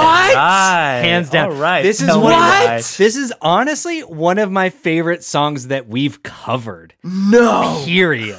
How? What do you mean how? I'm It's going to tell so you how. Good. I'm going to tell you why it shouldn't be. It's No. I want Kylan so to tell us first. good. Yeah, first And he then can you defend can it, rebuttal. and then I'm going to tear it to shreds. You're not going to tear it to shreds I because will. it's the greatest song on the record. I will. Go for it. One, the intro is rad. That seems like I got a lot of, between the airplane stuff, like I got a lot, and the lyrical content, I got a lot of like Dr. Strangelove kind of vibes. That's true. All right. That's true. And then musically, one, I can see the Pixies influence. Like I can see this influencing the Pixies more than any, and Frank Black more I than any agree other with that, song yeah. on this record. Yeah. I love the like vocally, his vocal performance, the whole like Lou Reed kind of Velvet Underground Yes. proto-punk stuff Yes. that's going Yes. on. Lyrically, I think the song is rad as hell. Mm. I think it takes a lot of like big ideas It and has to be the simplifies hashtag them. for this episode. Hashtag rad as hell. Hashtag rad as hell, dude. I would love to see a Pixies or a Breeders cover of this song Ooh, because yeah. it could fit within their discography. And I feel like it's so applicable still today. right. It still is. That's part of my thing too. Is like I weirdly like I like that it gets a little goofy by doing the ABC, CBS, love that NBC part. thing by the Yeah, end, that and part then was you cool. think that's the end of the song, and then there's like a whole other like airplane thing, and then it jams, and then I'm just like I'm so here for it. Kylan, like I'm so here for it. Okay, I'm glad. I like that. I'm not trying to like, demoralize you with this assessment of the song, but like I'm just confused because you're the guy who, anytime there's a song that's over 3.5 minutes long, you're like, get rid of it. It's too long. Forget it. Get rid of it. 70s I hate Kylan it. is all about the jams. For real, Like dude. you gotta like explain this to me. Like I thought for sure you would be like cutting this down because it's so long. This is the longest track on the album, is it not? It's 6 minutes long. Yes. But there's something, like I said, the whole like It's got to be something good, man. like Defend it. when I'm in the mood specifically. Like I said, I got a lot of proto punk vibes. Okay. Like I said, like Velvet Underground, Lou Reed. And I'm on board with all of that.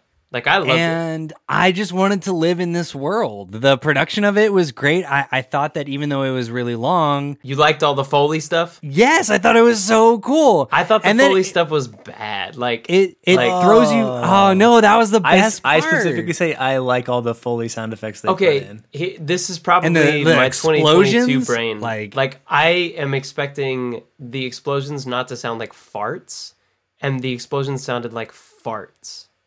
They sounded like Well, farts, man. Okay, hey, And do I'm you want to just go like- back? Do you want to go back to 1971 No. and go out in the field? Either look through a stock library of tape of actual. You are splicing tape? these tape reels together too to get this on here. You're not just Do you want to go downloading do a that? file and putting it in your DAW. You're like No. splicing these tape reels. no. Yeah, This so I is like- respect it. They did what they could do, and I respect it, man. and I respect your respect for that because Well, go ahead and tear it apart then, because so far you haven't. no, all I'm saying is what I know about Kylan is he hates long songs, and what I know about Kylan is he's a vibe I hate guy. long, boring songs. I was here for the vibe. That's the thing. The whole vibe. So you're okay with an explosion sounding like a fart? It doesn't sound like a fart to me. All right, it sounded like a fart to me, so I was like laughing where I should have been like deeply moved by the fact that this. I don't think he. journalist No, he is wasn't in a trying third to world deeply. country. I don't think he was trying to deeply move you. I think he was. I think he was trying to like say this is what it's like to be a journalist on the ground in Vietnam, and you should be moved by this song, and it should take you there.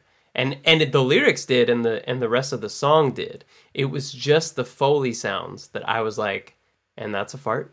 That's not a bomb. But the thing is, like how if you think about it in the context of what I'm else being completely musically- unfair. I'm being completely what else unfair. musically was going on, like I mean, it's And I know like you can't be mad at freaking No. you know like I'm not mad. 1915 people going to a movie theater and seeing a train coming at the screen and And being they're like, freaked out.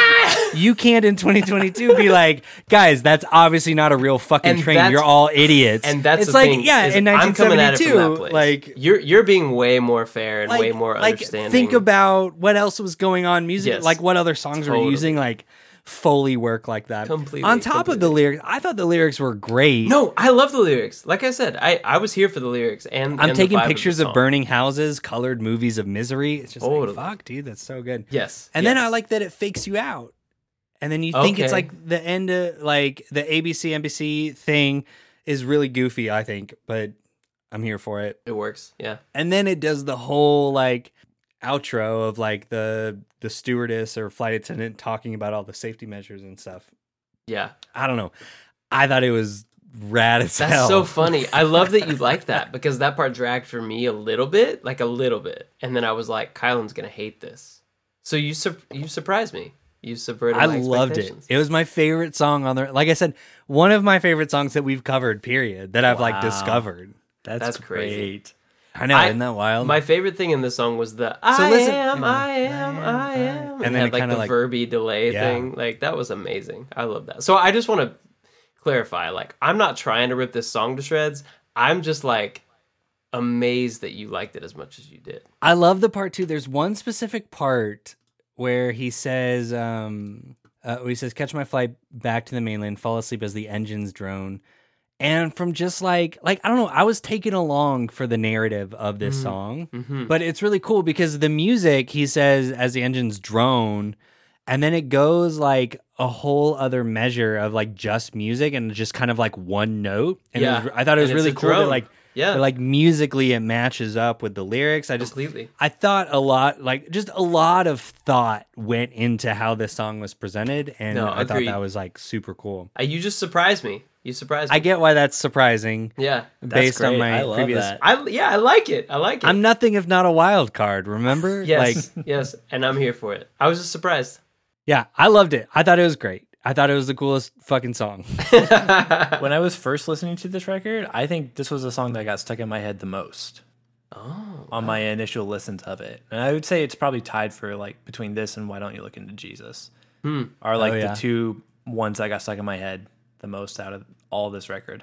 Nice. Interesting. But yeah, no, Yeah, I'm totally for I it. like that. I noted that this song is completely socio-political. There's no religious commentary or remarks to be found. Yeah. Correct. Which he has a couple that are close to that on this record, or the next one, I guess. And then another fun thing that I like found, and it's not confirmed. Okay, so Starflyer 59, who I'm a very big fan of, Jason Martin, the singer there, he grew up listening to Larry Norman, which is, I think, the bunny rabbit trail I found Larry Norman down originally was like something he mentioned. But he has a record in 2004 called I Am the Portuguese Blues. And I'm like, wait, I am the 6 o'clock the news? news. I am the Portuguese Blues? I'm like, that's got to be... A Right. reference. I posted it in my little Starflyer group, and a couple of people were like, it's not confirmed, but he But probably pretty sure, he probably yeah. did that on purpose. So I'm like, okay. I would love to know if that is really a reference. That would be great. Very interesting, but I totally like the song. It was one every time I see like a long, like I saw a 6-minute track and I'm like, oh no, this is going to be a slow like slog. It's going to be like real a ballad or acousticy. something. Yeah, Yeah. and then like this happened. I was like, oh, all right, I'm here for this. This is great. Right. And I think it's a great way to open side B as well. For sure. So good. Great point. Well, I'm sorry we disagree, TJ. No, we don't disagree. I like this song.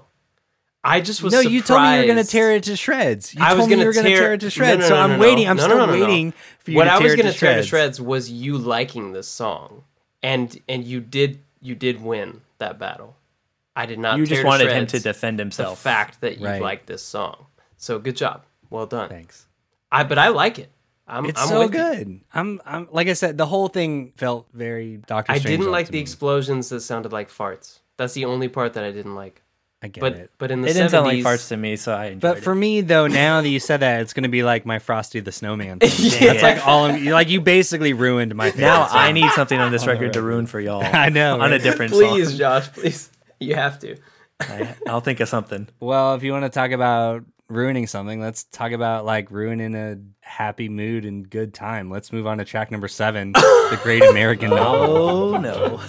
I was born and raised an orphan in a land that once was free, in a land that poured its love out on the moon. Guys. And I grew What?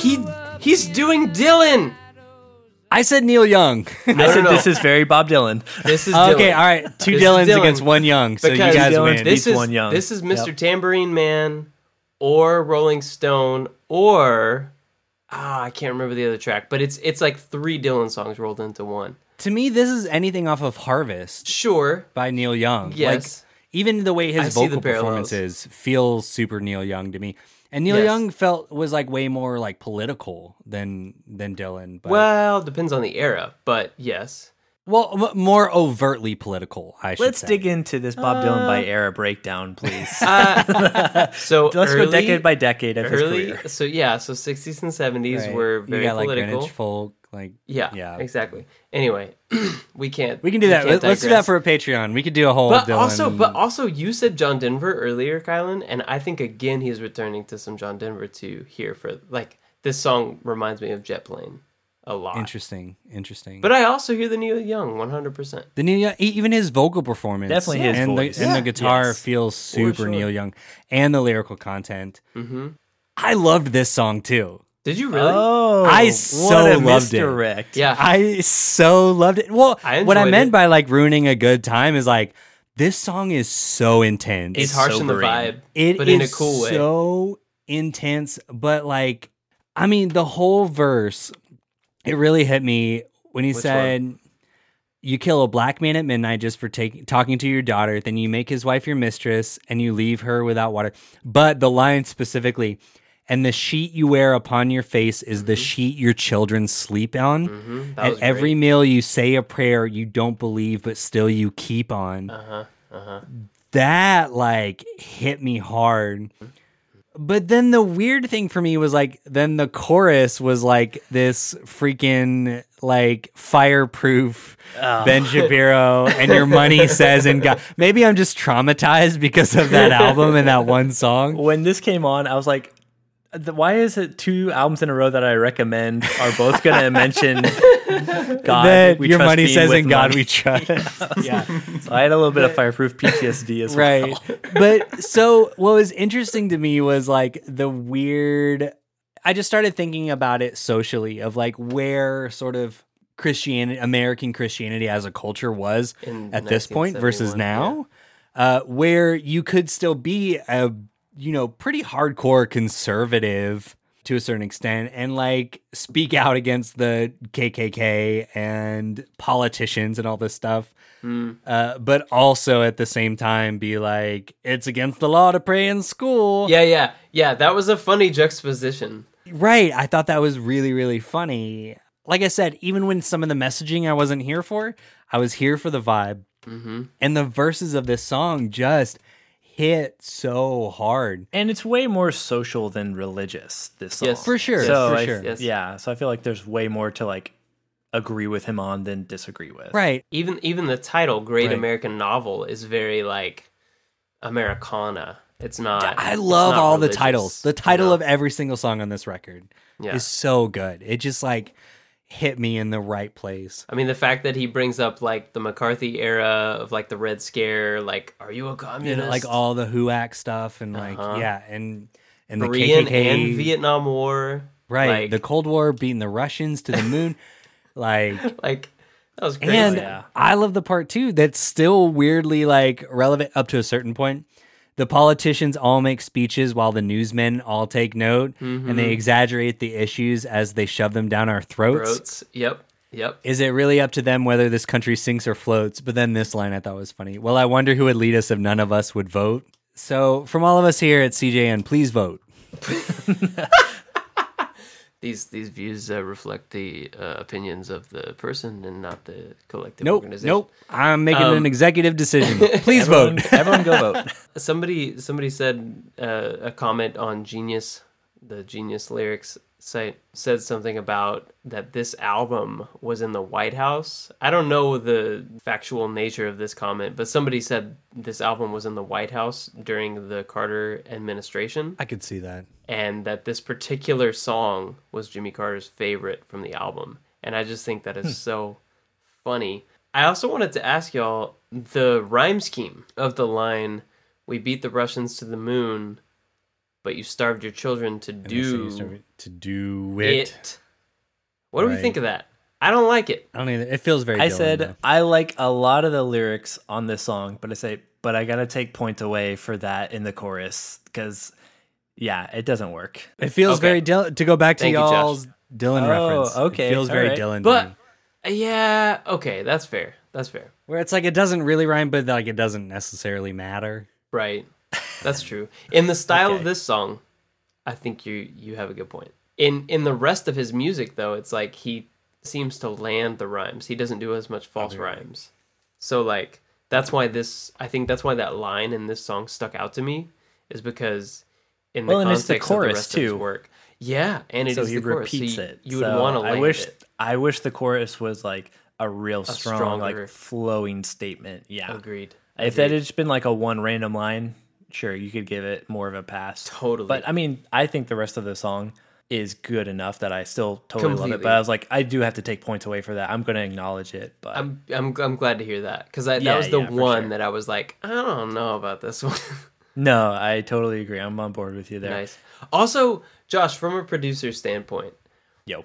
I feel like this song needed some lush 70s drums. I specifically wrote, I like the bass, but why are there no drums on this? Thank you. There It would have needed to be drums. it would have taken the song to another level, would it not? Yes. Even if they were just like small, just keeping the beat pretty simple. Like, Yes. you're going to have the bass doing all that cool stuff, but no Yes. drums? Like, Exactly. The rhythm section needed to be locked in together. There needed to I- be some drums there. 100% agree Yeah. about that. Yeah. I think I would have liked the song even more. I liked it, but I think I would have liked it even more if it had some drums, because that would have just kind of filled out the groove and given it some more dynamic range. Maybe it's a drummer's complaint, but No. I'm totally with you on that as well. Thanks, Yep. man. And then my one last thing that I have for this that also comes up in the last song, which maybe it's a little more applicable there, but I have a lot to say on the other song, is that this is the first song on the record where he references going to the moon, and he says, I say you starved your children to do it. We beat the Russians to the moon. I know that in 1973, on Leonard Skinner's debut record, in the song Things Going On, they have the line, too many lives they send across the ocean, too much money they spend upon the moon. So I'm like, this was like a real big deal in the 70s where was. they're like, People you're were spending mad. all this money just to go to the moon? Like, Well, he says it in another song too, right? They brought back a bunch of rocks. It cost $13 billion. Must be nice I rocks. hope they were good rocks. Must be nice rocks. we'll get to that. But yeah, you're right. Like it's apparently a really contentious. and this is something, issue. growing up in the 90s, I was just like, oh, cool, we went to It the was moon. cool, we went to the And- moon, and yeah. you don't think about like, oh, how much? Yeah, okay, interesting that people were like, there was some pushback. yeah, there was some, and I mean, rightfully so to some Yes. extent. But he made the moon complaint before Leonard Skinner did. So Wow. look at him. Credit to Larry Norman. Yep. Larry Norman, man. Way to go, man. Well, we ready to move on to the next track? Let's do it. Yes.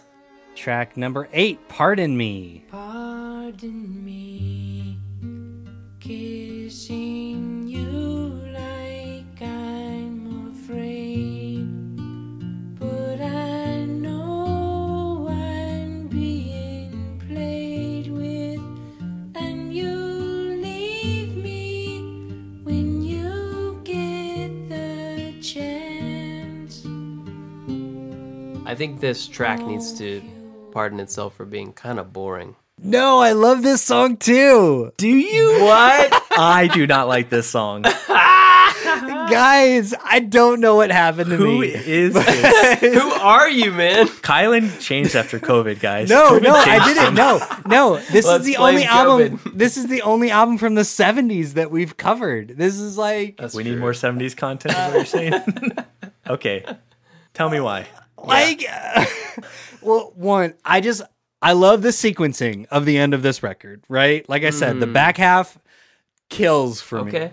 It's 3 for 3 so far inside B for you. Yeah. No kidding. Bro, it's gonna be 5 for 5. I'm telling you Okay. right now, Kylan, like straight up, gonna be 5 for 5. What I need from you is I need you to weigh in on the falsetto vocal stylings of Larry Norman because it sounds I love like it Tina for Turner. this song. And it's got like For a this weird song. reverb too that also accentuates Yes. some of the weird Yes. frequencies in Yes, there. it's very feminine in a cool Guys, way. I'm here for it. Yes, I'm I'm here not for mad it. about it. I just want I am mad about it.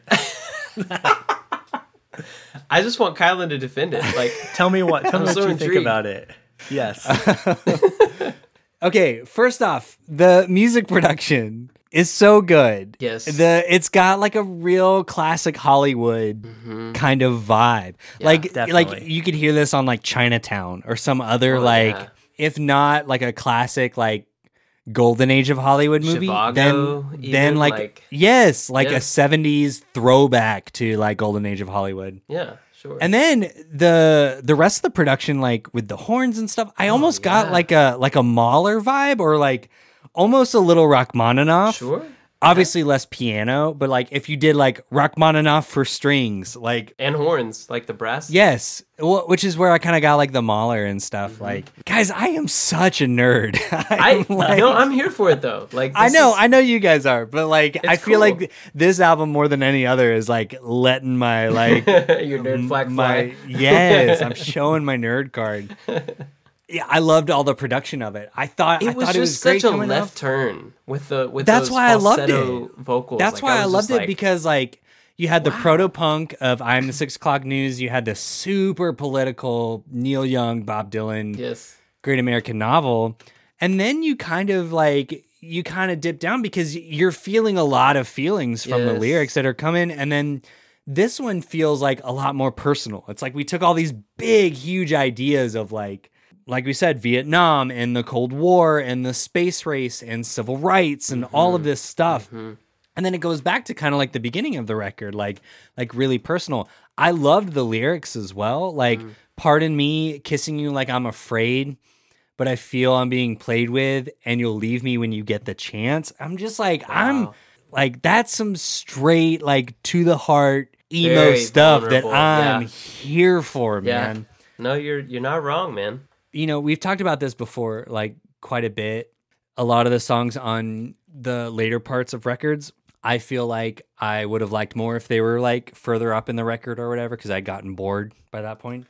But there's something about this B-side, the way that it's sequenced. Like, I'm here for every left turn. Wow. That's amazing. This is surprising So, me. This I is know, blowing right? my I mind know. right now. This is why I was saying, I was texting you guys earlier. I was like, I'm so excited to talk about this record. So yeah, okay. I'm going to go ahead and spoil it to a certain extent.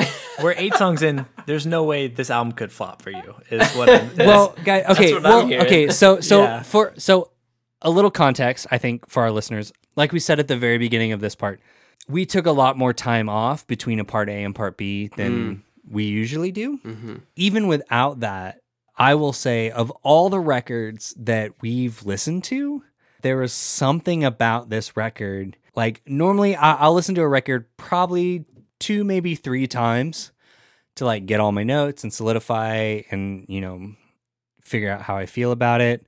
Usually that second or third listen, I'm just like, okay, it's homework at that point. like I think I get it. I'm just like, I straight up put this record on like at least once a week the entire time. Like I just listen to Wow. it for fun.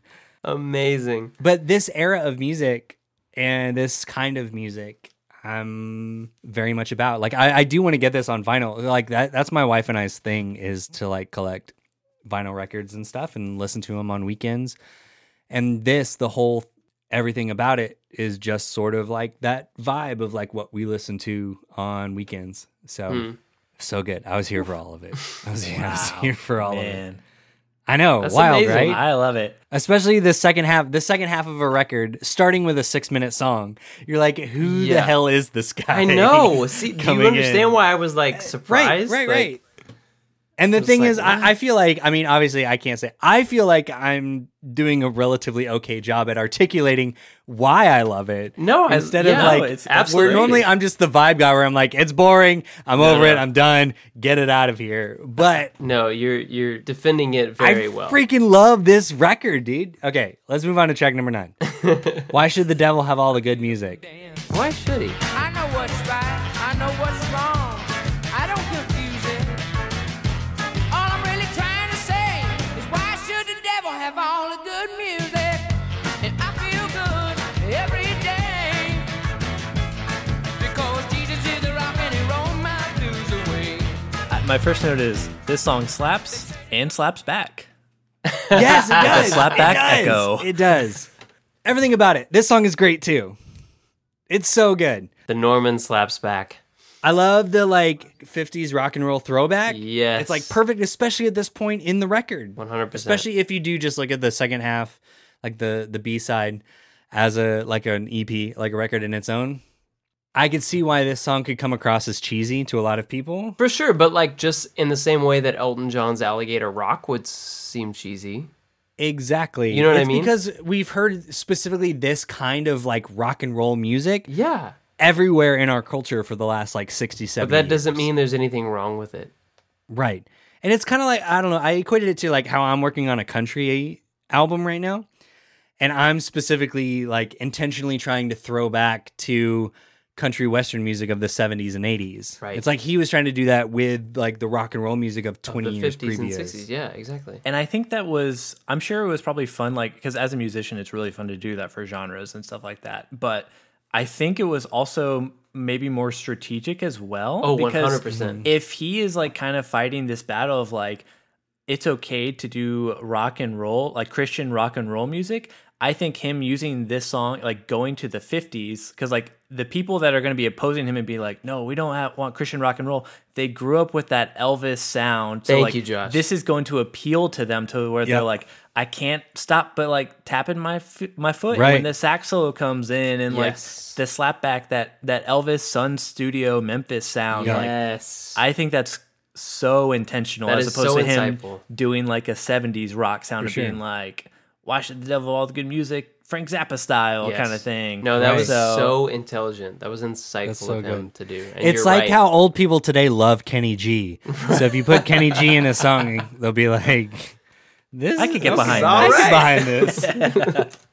I didn't realize that at first, but because my first note was like, I just wish the drummer, like, I love this song. I just wish the drummer was like getting after it more because it sounds like he's like playing with like cool rods, and I want to hear him Yes. smashing and crashing those cymbals. But I'm Right. like, oh, 100%. it's a 50s thing, and I'm like, that's why. Like, okay, so the drums, I wish they were like loud and really going after it, but it's for the purpose of it fitting the 50s for the Right. Oh, big message. Right. The production style is to Yeah. match the era. Yeah. that did remind me very briefly. The one thing I had a problem with I Am the 6 O'Clock News. Can we go back to that just super quickly? The drums reminded me. The drummer felt super bored on that song. I feel like he drags just a little bit. I feel like the drummer didn't get it. I feel like he didn't get, like I said, the whole proto-punk thing. I don't think he understood. He was like, of course he didn't, because well, it was 1971. I'm just like doing this, I was guess. I'm going 1971. to figure this out. Didn't feel super into it. That was the only complaint I had with that song. But back to this song, so good. This sax solo is so good. It's so good. help Also, but this love it. song reminded me of like the reason I loved Back to the Future I was going to bring up Back to the Future. and Little Richard. Like Yes, very much. both of Very- those 100% in the best way, and I loved it. I was here for it. This felt pretty Billy Joel to me, just in kind of the same way Yeah. that Billy Joel did kind of like a throwback kind of thing quite a bit. Oh yeah, especially on the Like one- For the Longest Time and stuff. Yeah. Even Yeah, like or even- Alligator yes. Rock. Right, Alligator say it Rock is a again. good one too. with Jerry Lee Lewis, especially on Mm-hmm. vibes on this one. There's a lot of lyrics I really love on this. Right. But for this one, I'm gonna paint a picture of you for like, you know, that Drake meme where he's like like saying no, and then he's like, Right, pointing, right, you know? yeah. I have. Okay, for the first box is Stryper singing "Rockin' for the One Thank That Is the you. Rock," and he Thank says you. no, and then Larry Norman Right, says right. Jesus is the rock, and he rolled my blues away, and Drake's like, yes, Yes, yeah, right. That's just like That so has much to better. be a meme. That's so much we better. need that meme. That's gotta go on the We'll make socials. so it. We'll it's make so it. good. That is very true. That is I such had a good so line. much fun with that Thank lyric. you. Yeah. That's great.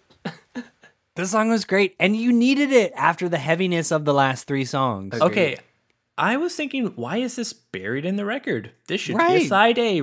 Do you like But- it as track 9? But what are you gonna replace it with? I have something.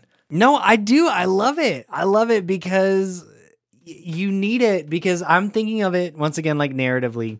You have 3 super lyrically intense songs, or 2 super lyrically intense and 1 super personal song. One very moody song. And then I think you kind of like, you need something to like bring it back up, because that's the thing. I'm always so bored with the back half of records. And then we're almost done. Like, we're almost done with the record. And he throws on this just freaking American Graffiti soundtrack banger. Personally, I kind of like that. I like that he's like holding on to like a trump card. He's got It the shows a ace level of confidence in his pocket. right? He's Too? like, here we go. Yeah. Yeah. Okay. All I right. kind of like that. I think it's a Like, strong you're going to move. stick with it, and then boom, you're going to get this. Yes, exactly. Like, so good. It's so So good. good, man. It is very cool. Had y'all were y'all familiar with this song before? Vaguely. I had heard it. Yeah. I think I'd heard Okay, it like when I okay. was a kid, but like I had no real recollection of No, it. yeah. You know, I had I knew definitely it was not like a assessed it thing. critically ever in my life. Okay, I think I'd heard it like one time on the radio when I was a kid. And my dad was like, "Oh, this was the song that started rock and roll for Christian music or whatever." And then that was like the Hey, only time I Josh, ever heard bless your dad for like For helping real. you understand that. Dad's a real MVP here. That's the reason we're all here right now talking about Yes. this album. it is. Guys, it's so good. True. This is my favorite fucking album we've ever covered. Let me tell you, I'm sorry to play my I- hand so early. I'm No, just no. like, I am so relieved after the Fire. I know, fiasco, I know. I was like, guys, And I let's know you talk were about this record worried. from 1972. right. that Well, we all talked about heard that in of. the first part of like, we have no context. And I think this album benefited from that. Like I said, like, Agreed. where I'm at in like the kind of music that I enjoy. Obviously, I've played my hand. I've like, let everyone know. I was counting your thumbs the whole time, and I had done the math. I knew Oh it was yeah, gonna be a bop. yeah. Right. TJ, how many thumbs are you in? All the We still- thumbs. All the thumbs. Oh man. Okay. Well, here we go. Last track, y'all. Track number 10, Reader's Digest. Alice is a drag queen, boys somewhere in between. Other bands are looking mean. Me, I'm trying to stay clean. I don't dig the radio, I hate what the charts pick. Rock and roll may not be dead, but it's getting sick. All over the world, disc jockeys talk the same. And every town I play is like the one from where I came. Hell yes. Keeping the vibe train rolling. This is a pop culture critique bonanza. This is my perfect song because I know. it is A, every pop culture connection, and B, okay, this is the most Bob Dylan song to me. This Thank is you. his This is- Subterranean Homesick Blues. Thank you. Yes. Oh my god. I have in my notes. I will bet my editing duties. Kylan has this in his notes that it's Subterranean Homesick Blues. Me too. So, boom. Me too. Someone We're else has all to edit this agreed. episode now. Oh my god, this is like the most synchronous moment in CJN history. Subterranean Homesick Blues. It is 100% a riff on Subterranean Homesick God, And Blues. I'm I love 100% it. here I for love it. this. Me too. I'm so here for it. I'll just say it. This is my favorite song on the record. Oh, it's so I good. love it. I've It's listened so to it good. so many It's times. incredible.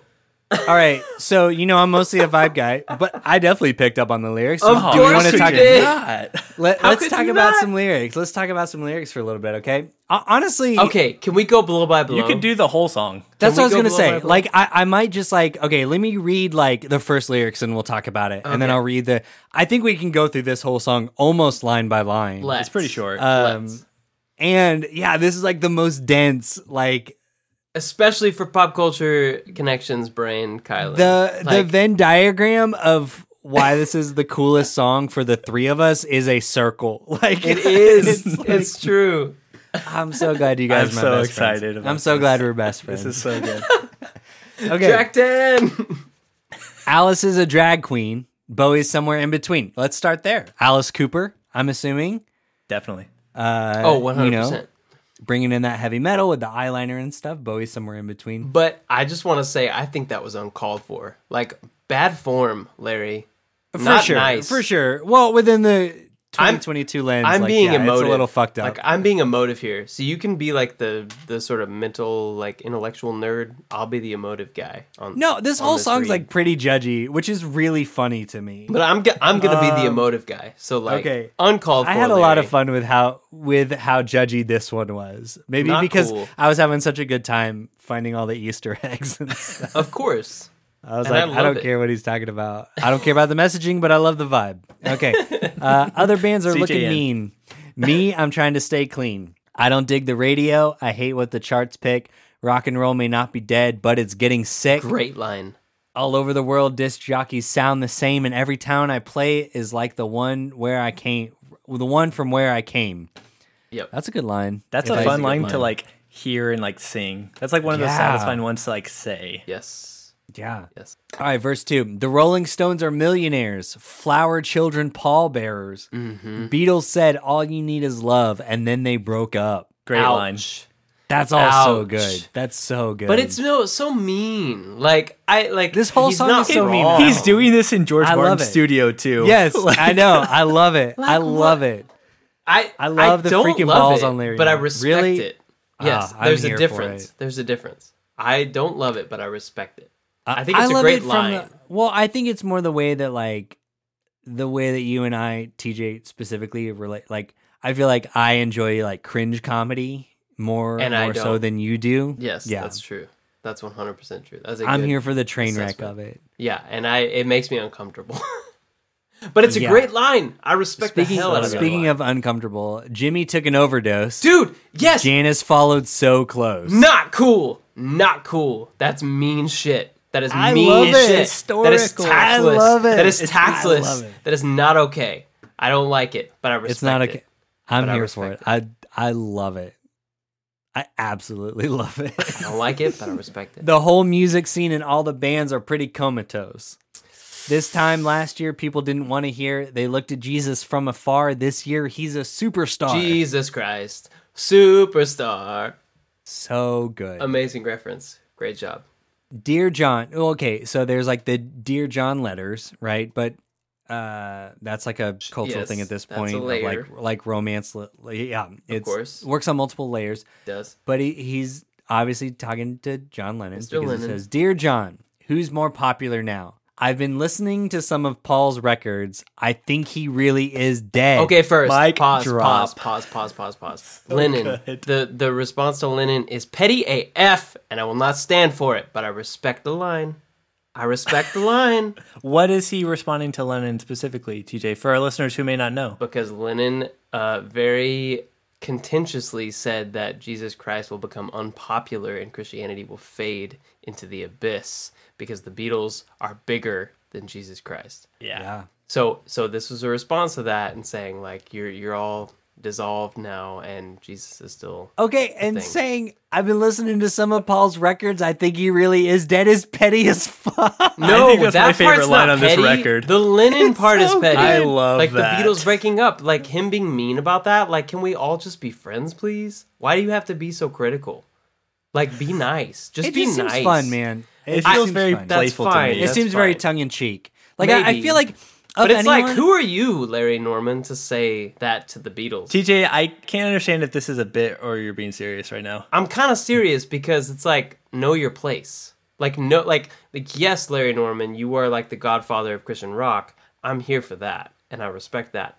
But like in context with the greater music scene globally, can you understand that like the Beatles are a phenomenon? I'm not saying I'm the biggest Beatles fan. That's not it. But I'm just saying, can he have some self-awareness to But understand? it seems really tongue in the entire song seems completely tongue in cheek. Do you think and so? I feel like 100%. I need to and like I think that have a conversation with this guy before I can confidently say that. well, he's dead, so good luck. I understand that. I'm Too just saying soon, I'm TJ. not going to make Too an soon. assessment for what I think he meant. Just like Paul. No, I feel like of all people, I feel like John Lennon would enjoy that line. I feel like John Lennon would get a kick out of that line. You might be right. I'm sort of like trying to Also, I hold- feel like you're defending people that are like some of the biggest celebrities and musicians of all time that are fine. I'm a harmony value kind of guy.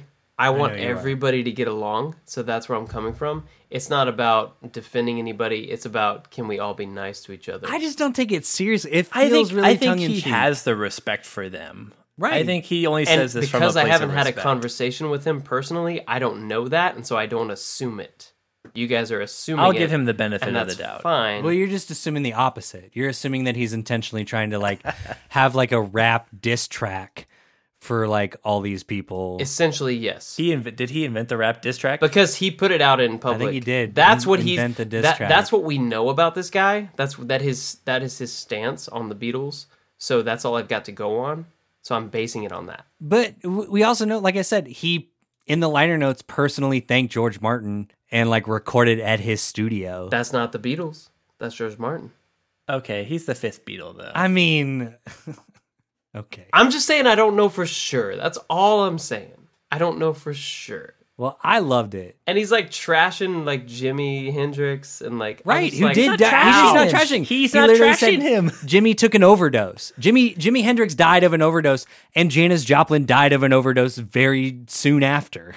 Yeah, and to like immediately after that write a song where you're just like casually kind of like kicking them to the curb, like, oh, you guys died. I guess I'll diss you about that.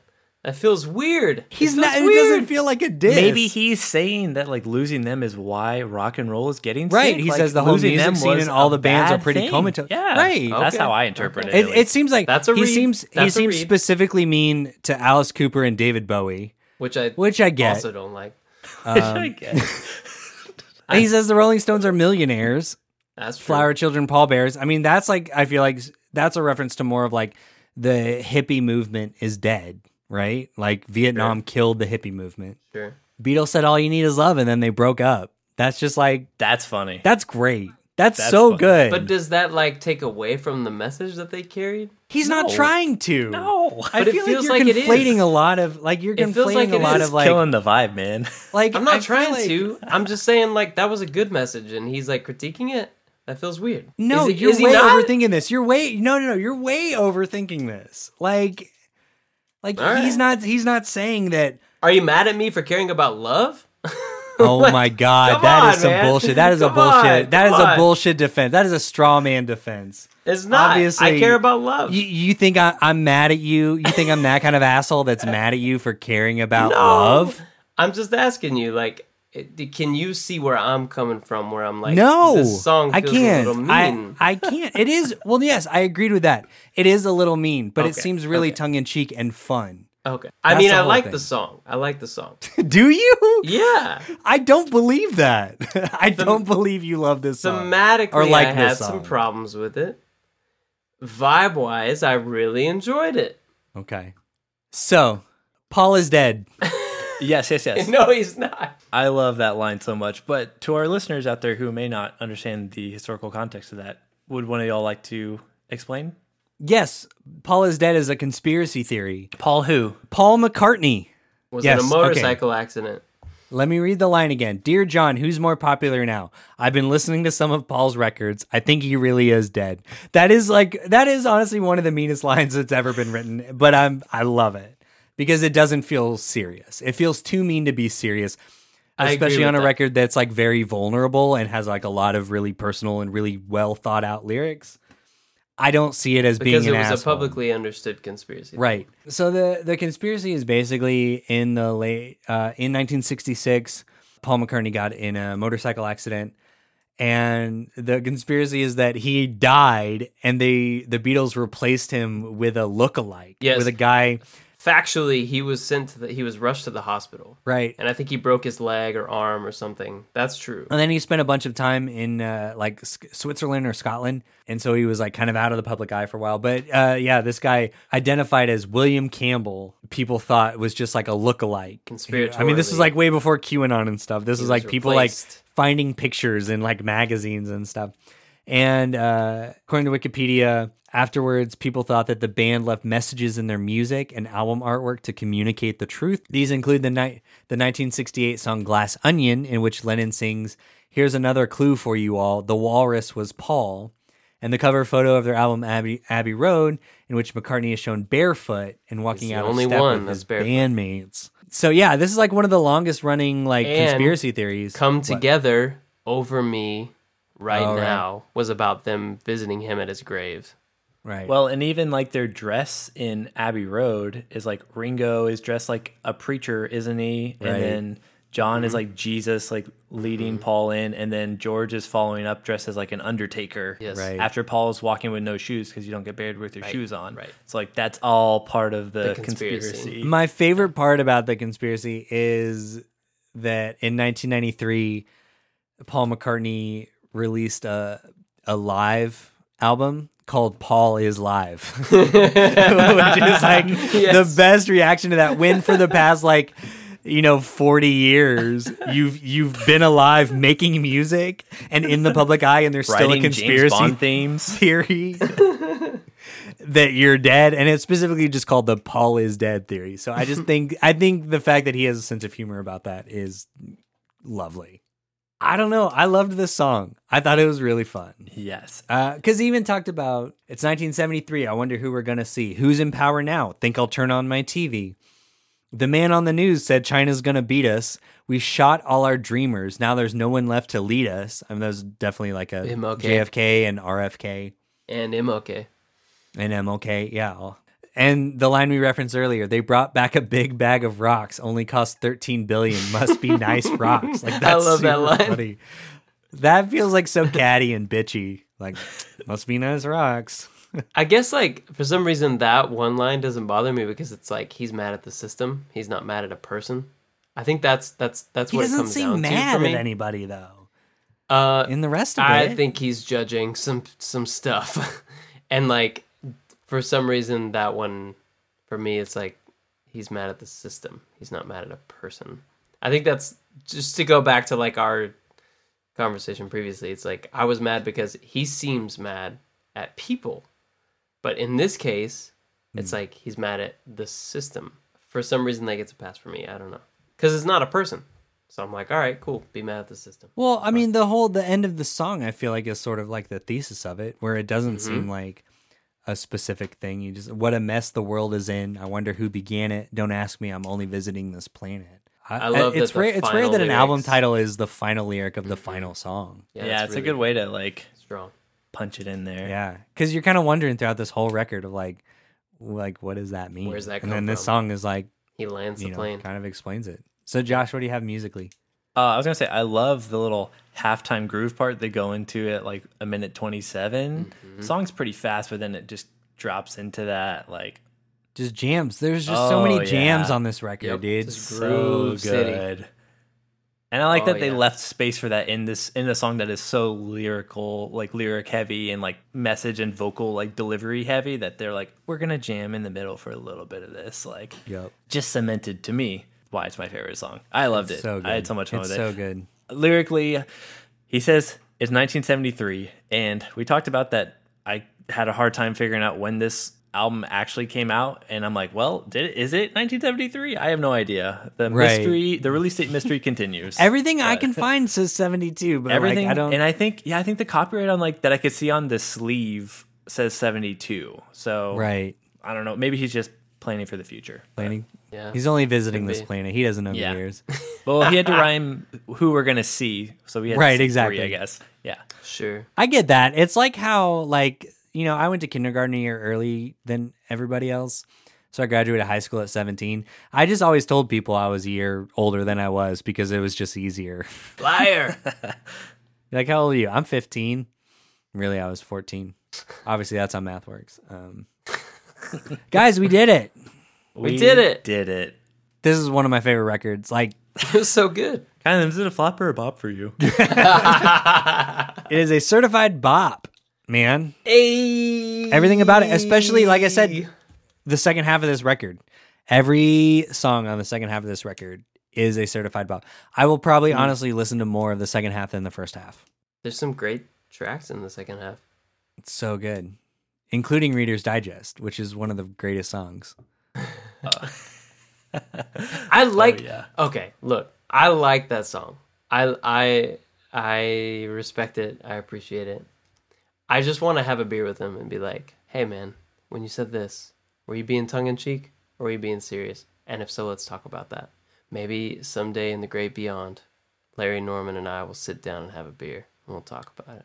Or maybe you can just tweet Frank Black and ask Yeah, what he thought Larry Norman was like.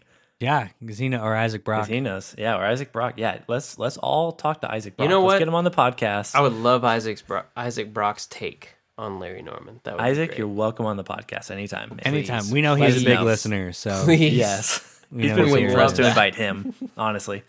I guess we can talk about Modest Mouse while we're at it. Anyway, Right. look. Whatever. I'm just trying to say, even though I got some problems with some of the lyrical nuances of this album, it is a certified, fresh, 100% bop for me. That's all I'm trying to say about this album. All right.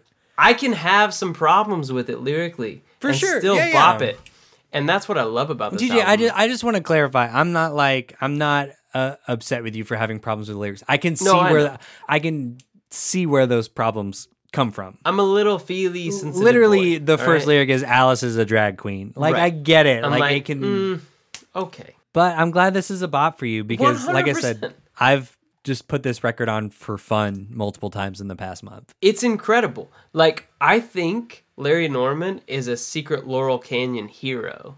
Like, the Mamas and the Papas, Crosby, Stills, Nash and Young, The Byrds, Jackson Brown, The Doors, Buffalo Springfield, Neil Young, Bob Dylan, eat your heart out, everybody. Like, you're all doing your thing, you're great. But Larry Norman, where was he? Like, who? Right. Why didn't nobody turn me on to him? Josh, Right? thank Exactly. you. Thank yeah, you. for sure. Yes. Thank Huge you, thank you, Josh. Which is Put myself out there, but I'm glad it You came did through. it. I know you really did, man. I'm This so proves why you're grateful. the beautiful producer. Truly, truly. Because, yeah, I had, we talked about that in the first part. Like, TJ and I, we like to describe ourselves as like music nerds. Like, we know quite a bit about music. Yeah. I had zero context for Yeah. this. And now I'm at the point where, like, Josh, I was texting you earlier where I was like, hey, do we need to do a Church Jams Now spinoff podcast where I do like an 8-episode serial like investigative podcast on Larry Norman just because I want to live in the world of Larry Norman more. Please do that. I love So, it. Josh, So as the guy good. that introduced this record to us, where are you at? Where do you land, First, man? I gotta say, I'm just so relieved and excited that this record went over so well with y'all. I know you still have PTSD from Fireproof. I do a little bit, I do, and I was like, and I'd only listened to a few songs from this record, so I'm like, what I know about this record, like the 3-4 songs I heard, I liked. The rest of it could be Garbage. so bad. Yeah, I have no idea. So Well, we're we've all listened to a kind lot of of going garbage in blind on this We have. podcast. I've really enjoyed the ride of y'all just like enjoying it and talking about it and getting excited. So that's been wonderful. I had my headphones in last night and I mentioned to Allie, I was listening to this record and I said, man, there's no way Kylan and TJ don't pop this record. 'Cause it is a certifiable pop. Love the sound, love the production. I think the songs are still compelling today. I mean, I think everything, for me personally, I think everything holds up really well. For sure. And I loved it. I am so glad that it went over so well and that we all had a good time listening to it. Oh, yeah. It's so good. Man, such a great record. This was a wild ride. It was. I do Yes. have an alternate track list. Oh yeah, I want to hear your Yeah. alternate Give us track list. that Okay, alternate because I- track list. Because I made the alternate track list and then I listened to the album again last night and I was like, okay, I do enjoy this track list. So it's not like a huge improvement or whatever. Right. Yeah. But it's 9 songs. Still comes in at 36 minutes, 20 seconds. Okay. Okay. Track 1, I've Got to Learn to Live Without You. Great Sweet. opener. And Super good Larry opener. wanted that as the opener, so I'm going to honor his original wish for that. Right. 2, we're going to drop right into Why Don't You Look Into Jesus. Okay. Get this party train Okay. rolling. Yeah. Cool. But then it comes Get that down, blues you have feel. that nice jam fade out to go into The Outlaw, which I like. Okay, So so put you in Flip there. switched them. Yeah. 2 and 3. I like switched that. them there. Okay. Then I have Why Should the Devil Have All the Good Music next? Because I'm like, Oh. that's got to be a song. Oh, Give the yeah. people that on Yeah, side yeah. A, Sure. you know? Okay. Yeah. And then I can't separate the two. You got to follow it up with Reader's Digest to close out side A. So that's your first 5 tracks. Okay. Then track 6, open up side B, I Am 6 O'Clock News, Great American Novel. Then we bring it down a little bit for I Wish We'd All Been Ready. But then I love how the crescendo brings it all back up again to close the record with Righteous Rocker, but the hard rock version. The hard rock version that is on Spotify. Okay. Yes, I okay. love the hard rock version. It's got this great bass groove. Nice. It doesn't drag. I think when I first heard Righteous Rocker, I was like, oh, I'm really liking this. And then I heard the hard rock version, which is like higher tempo, higher energy. Right. And then listening to the other one, then I was like, oh, this doesn't have the same kind of liveliness to Right. it. So I think it maybe tarnished it a little bit for me, but I really liked the hard rock version. Sweet. So you would cut Pardon Me? I would cut Pardon Me, yes. Oh, wow, you can't. I get it. I get it. I get it. I have a newfound respect that you like it so much that I think that will help me more. Well, but- if you do it, you got to listen to it. Like, honestly, I just recommend, I recommend listening to I'm the 6 O'Clock News, Great American Novel, Pardon Me, like back to back to back, like the 1, 2, 3 punch of that. kind of literally punched his microphone. Literally, I punched his microphone. Yeah, the 1, 2, 3 punch of that just like really just like hit me. So, All right. What, all right, Josh, okay. where was Why Don't You Looking at Jesus? number 2. Number 2? Oh, He switched 2 right. and 3. He That's switched 2 right, and 3. That's right. That's right. That's Okay. a good Yeah, I alternate like track that. list. I like that. Well, guys, we've been going for a very, very, very long time. This is going to be I didn't expect this to be that long. a super long episode about an album that nobody has heard of. But they I will say, now. I highly, highly, highly recommend just giving this album a listen, man. Honestly, if there's like a nice sunny afternoon where you open all the windows and it's like a Sunday afternoon, you're cleaning your house. They you're have to clean their house. You're drinking a few beers. No, I'm just saying, like, it's a nice Drinking context whiskey to, like, from a paper cup. right.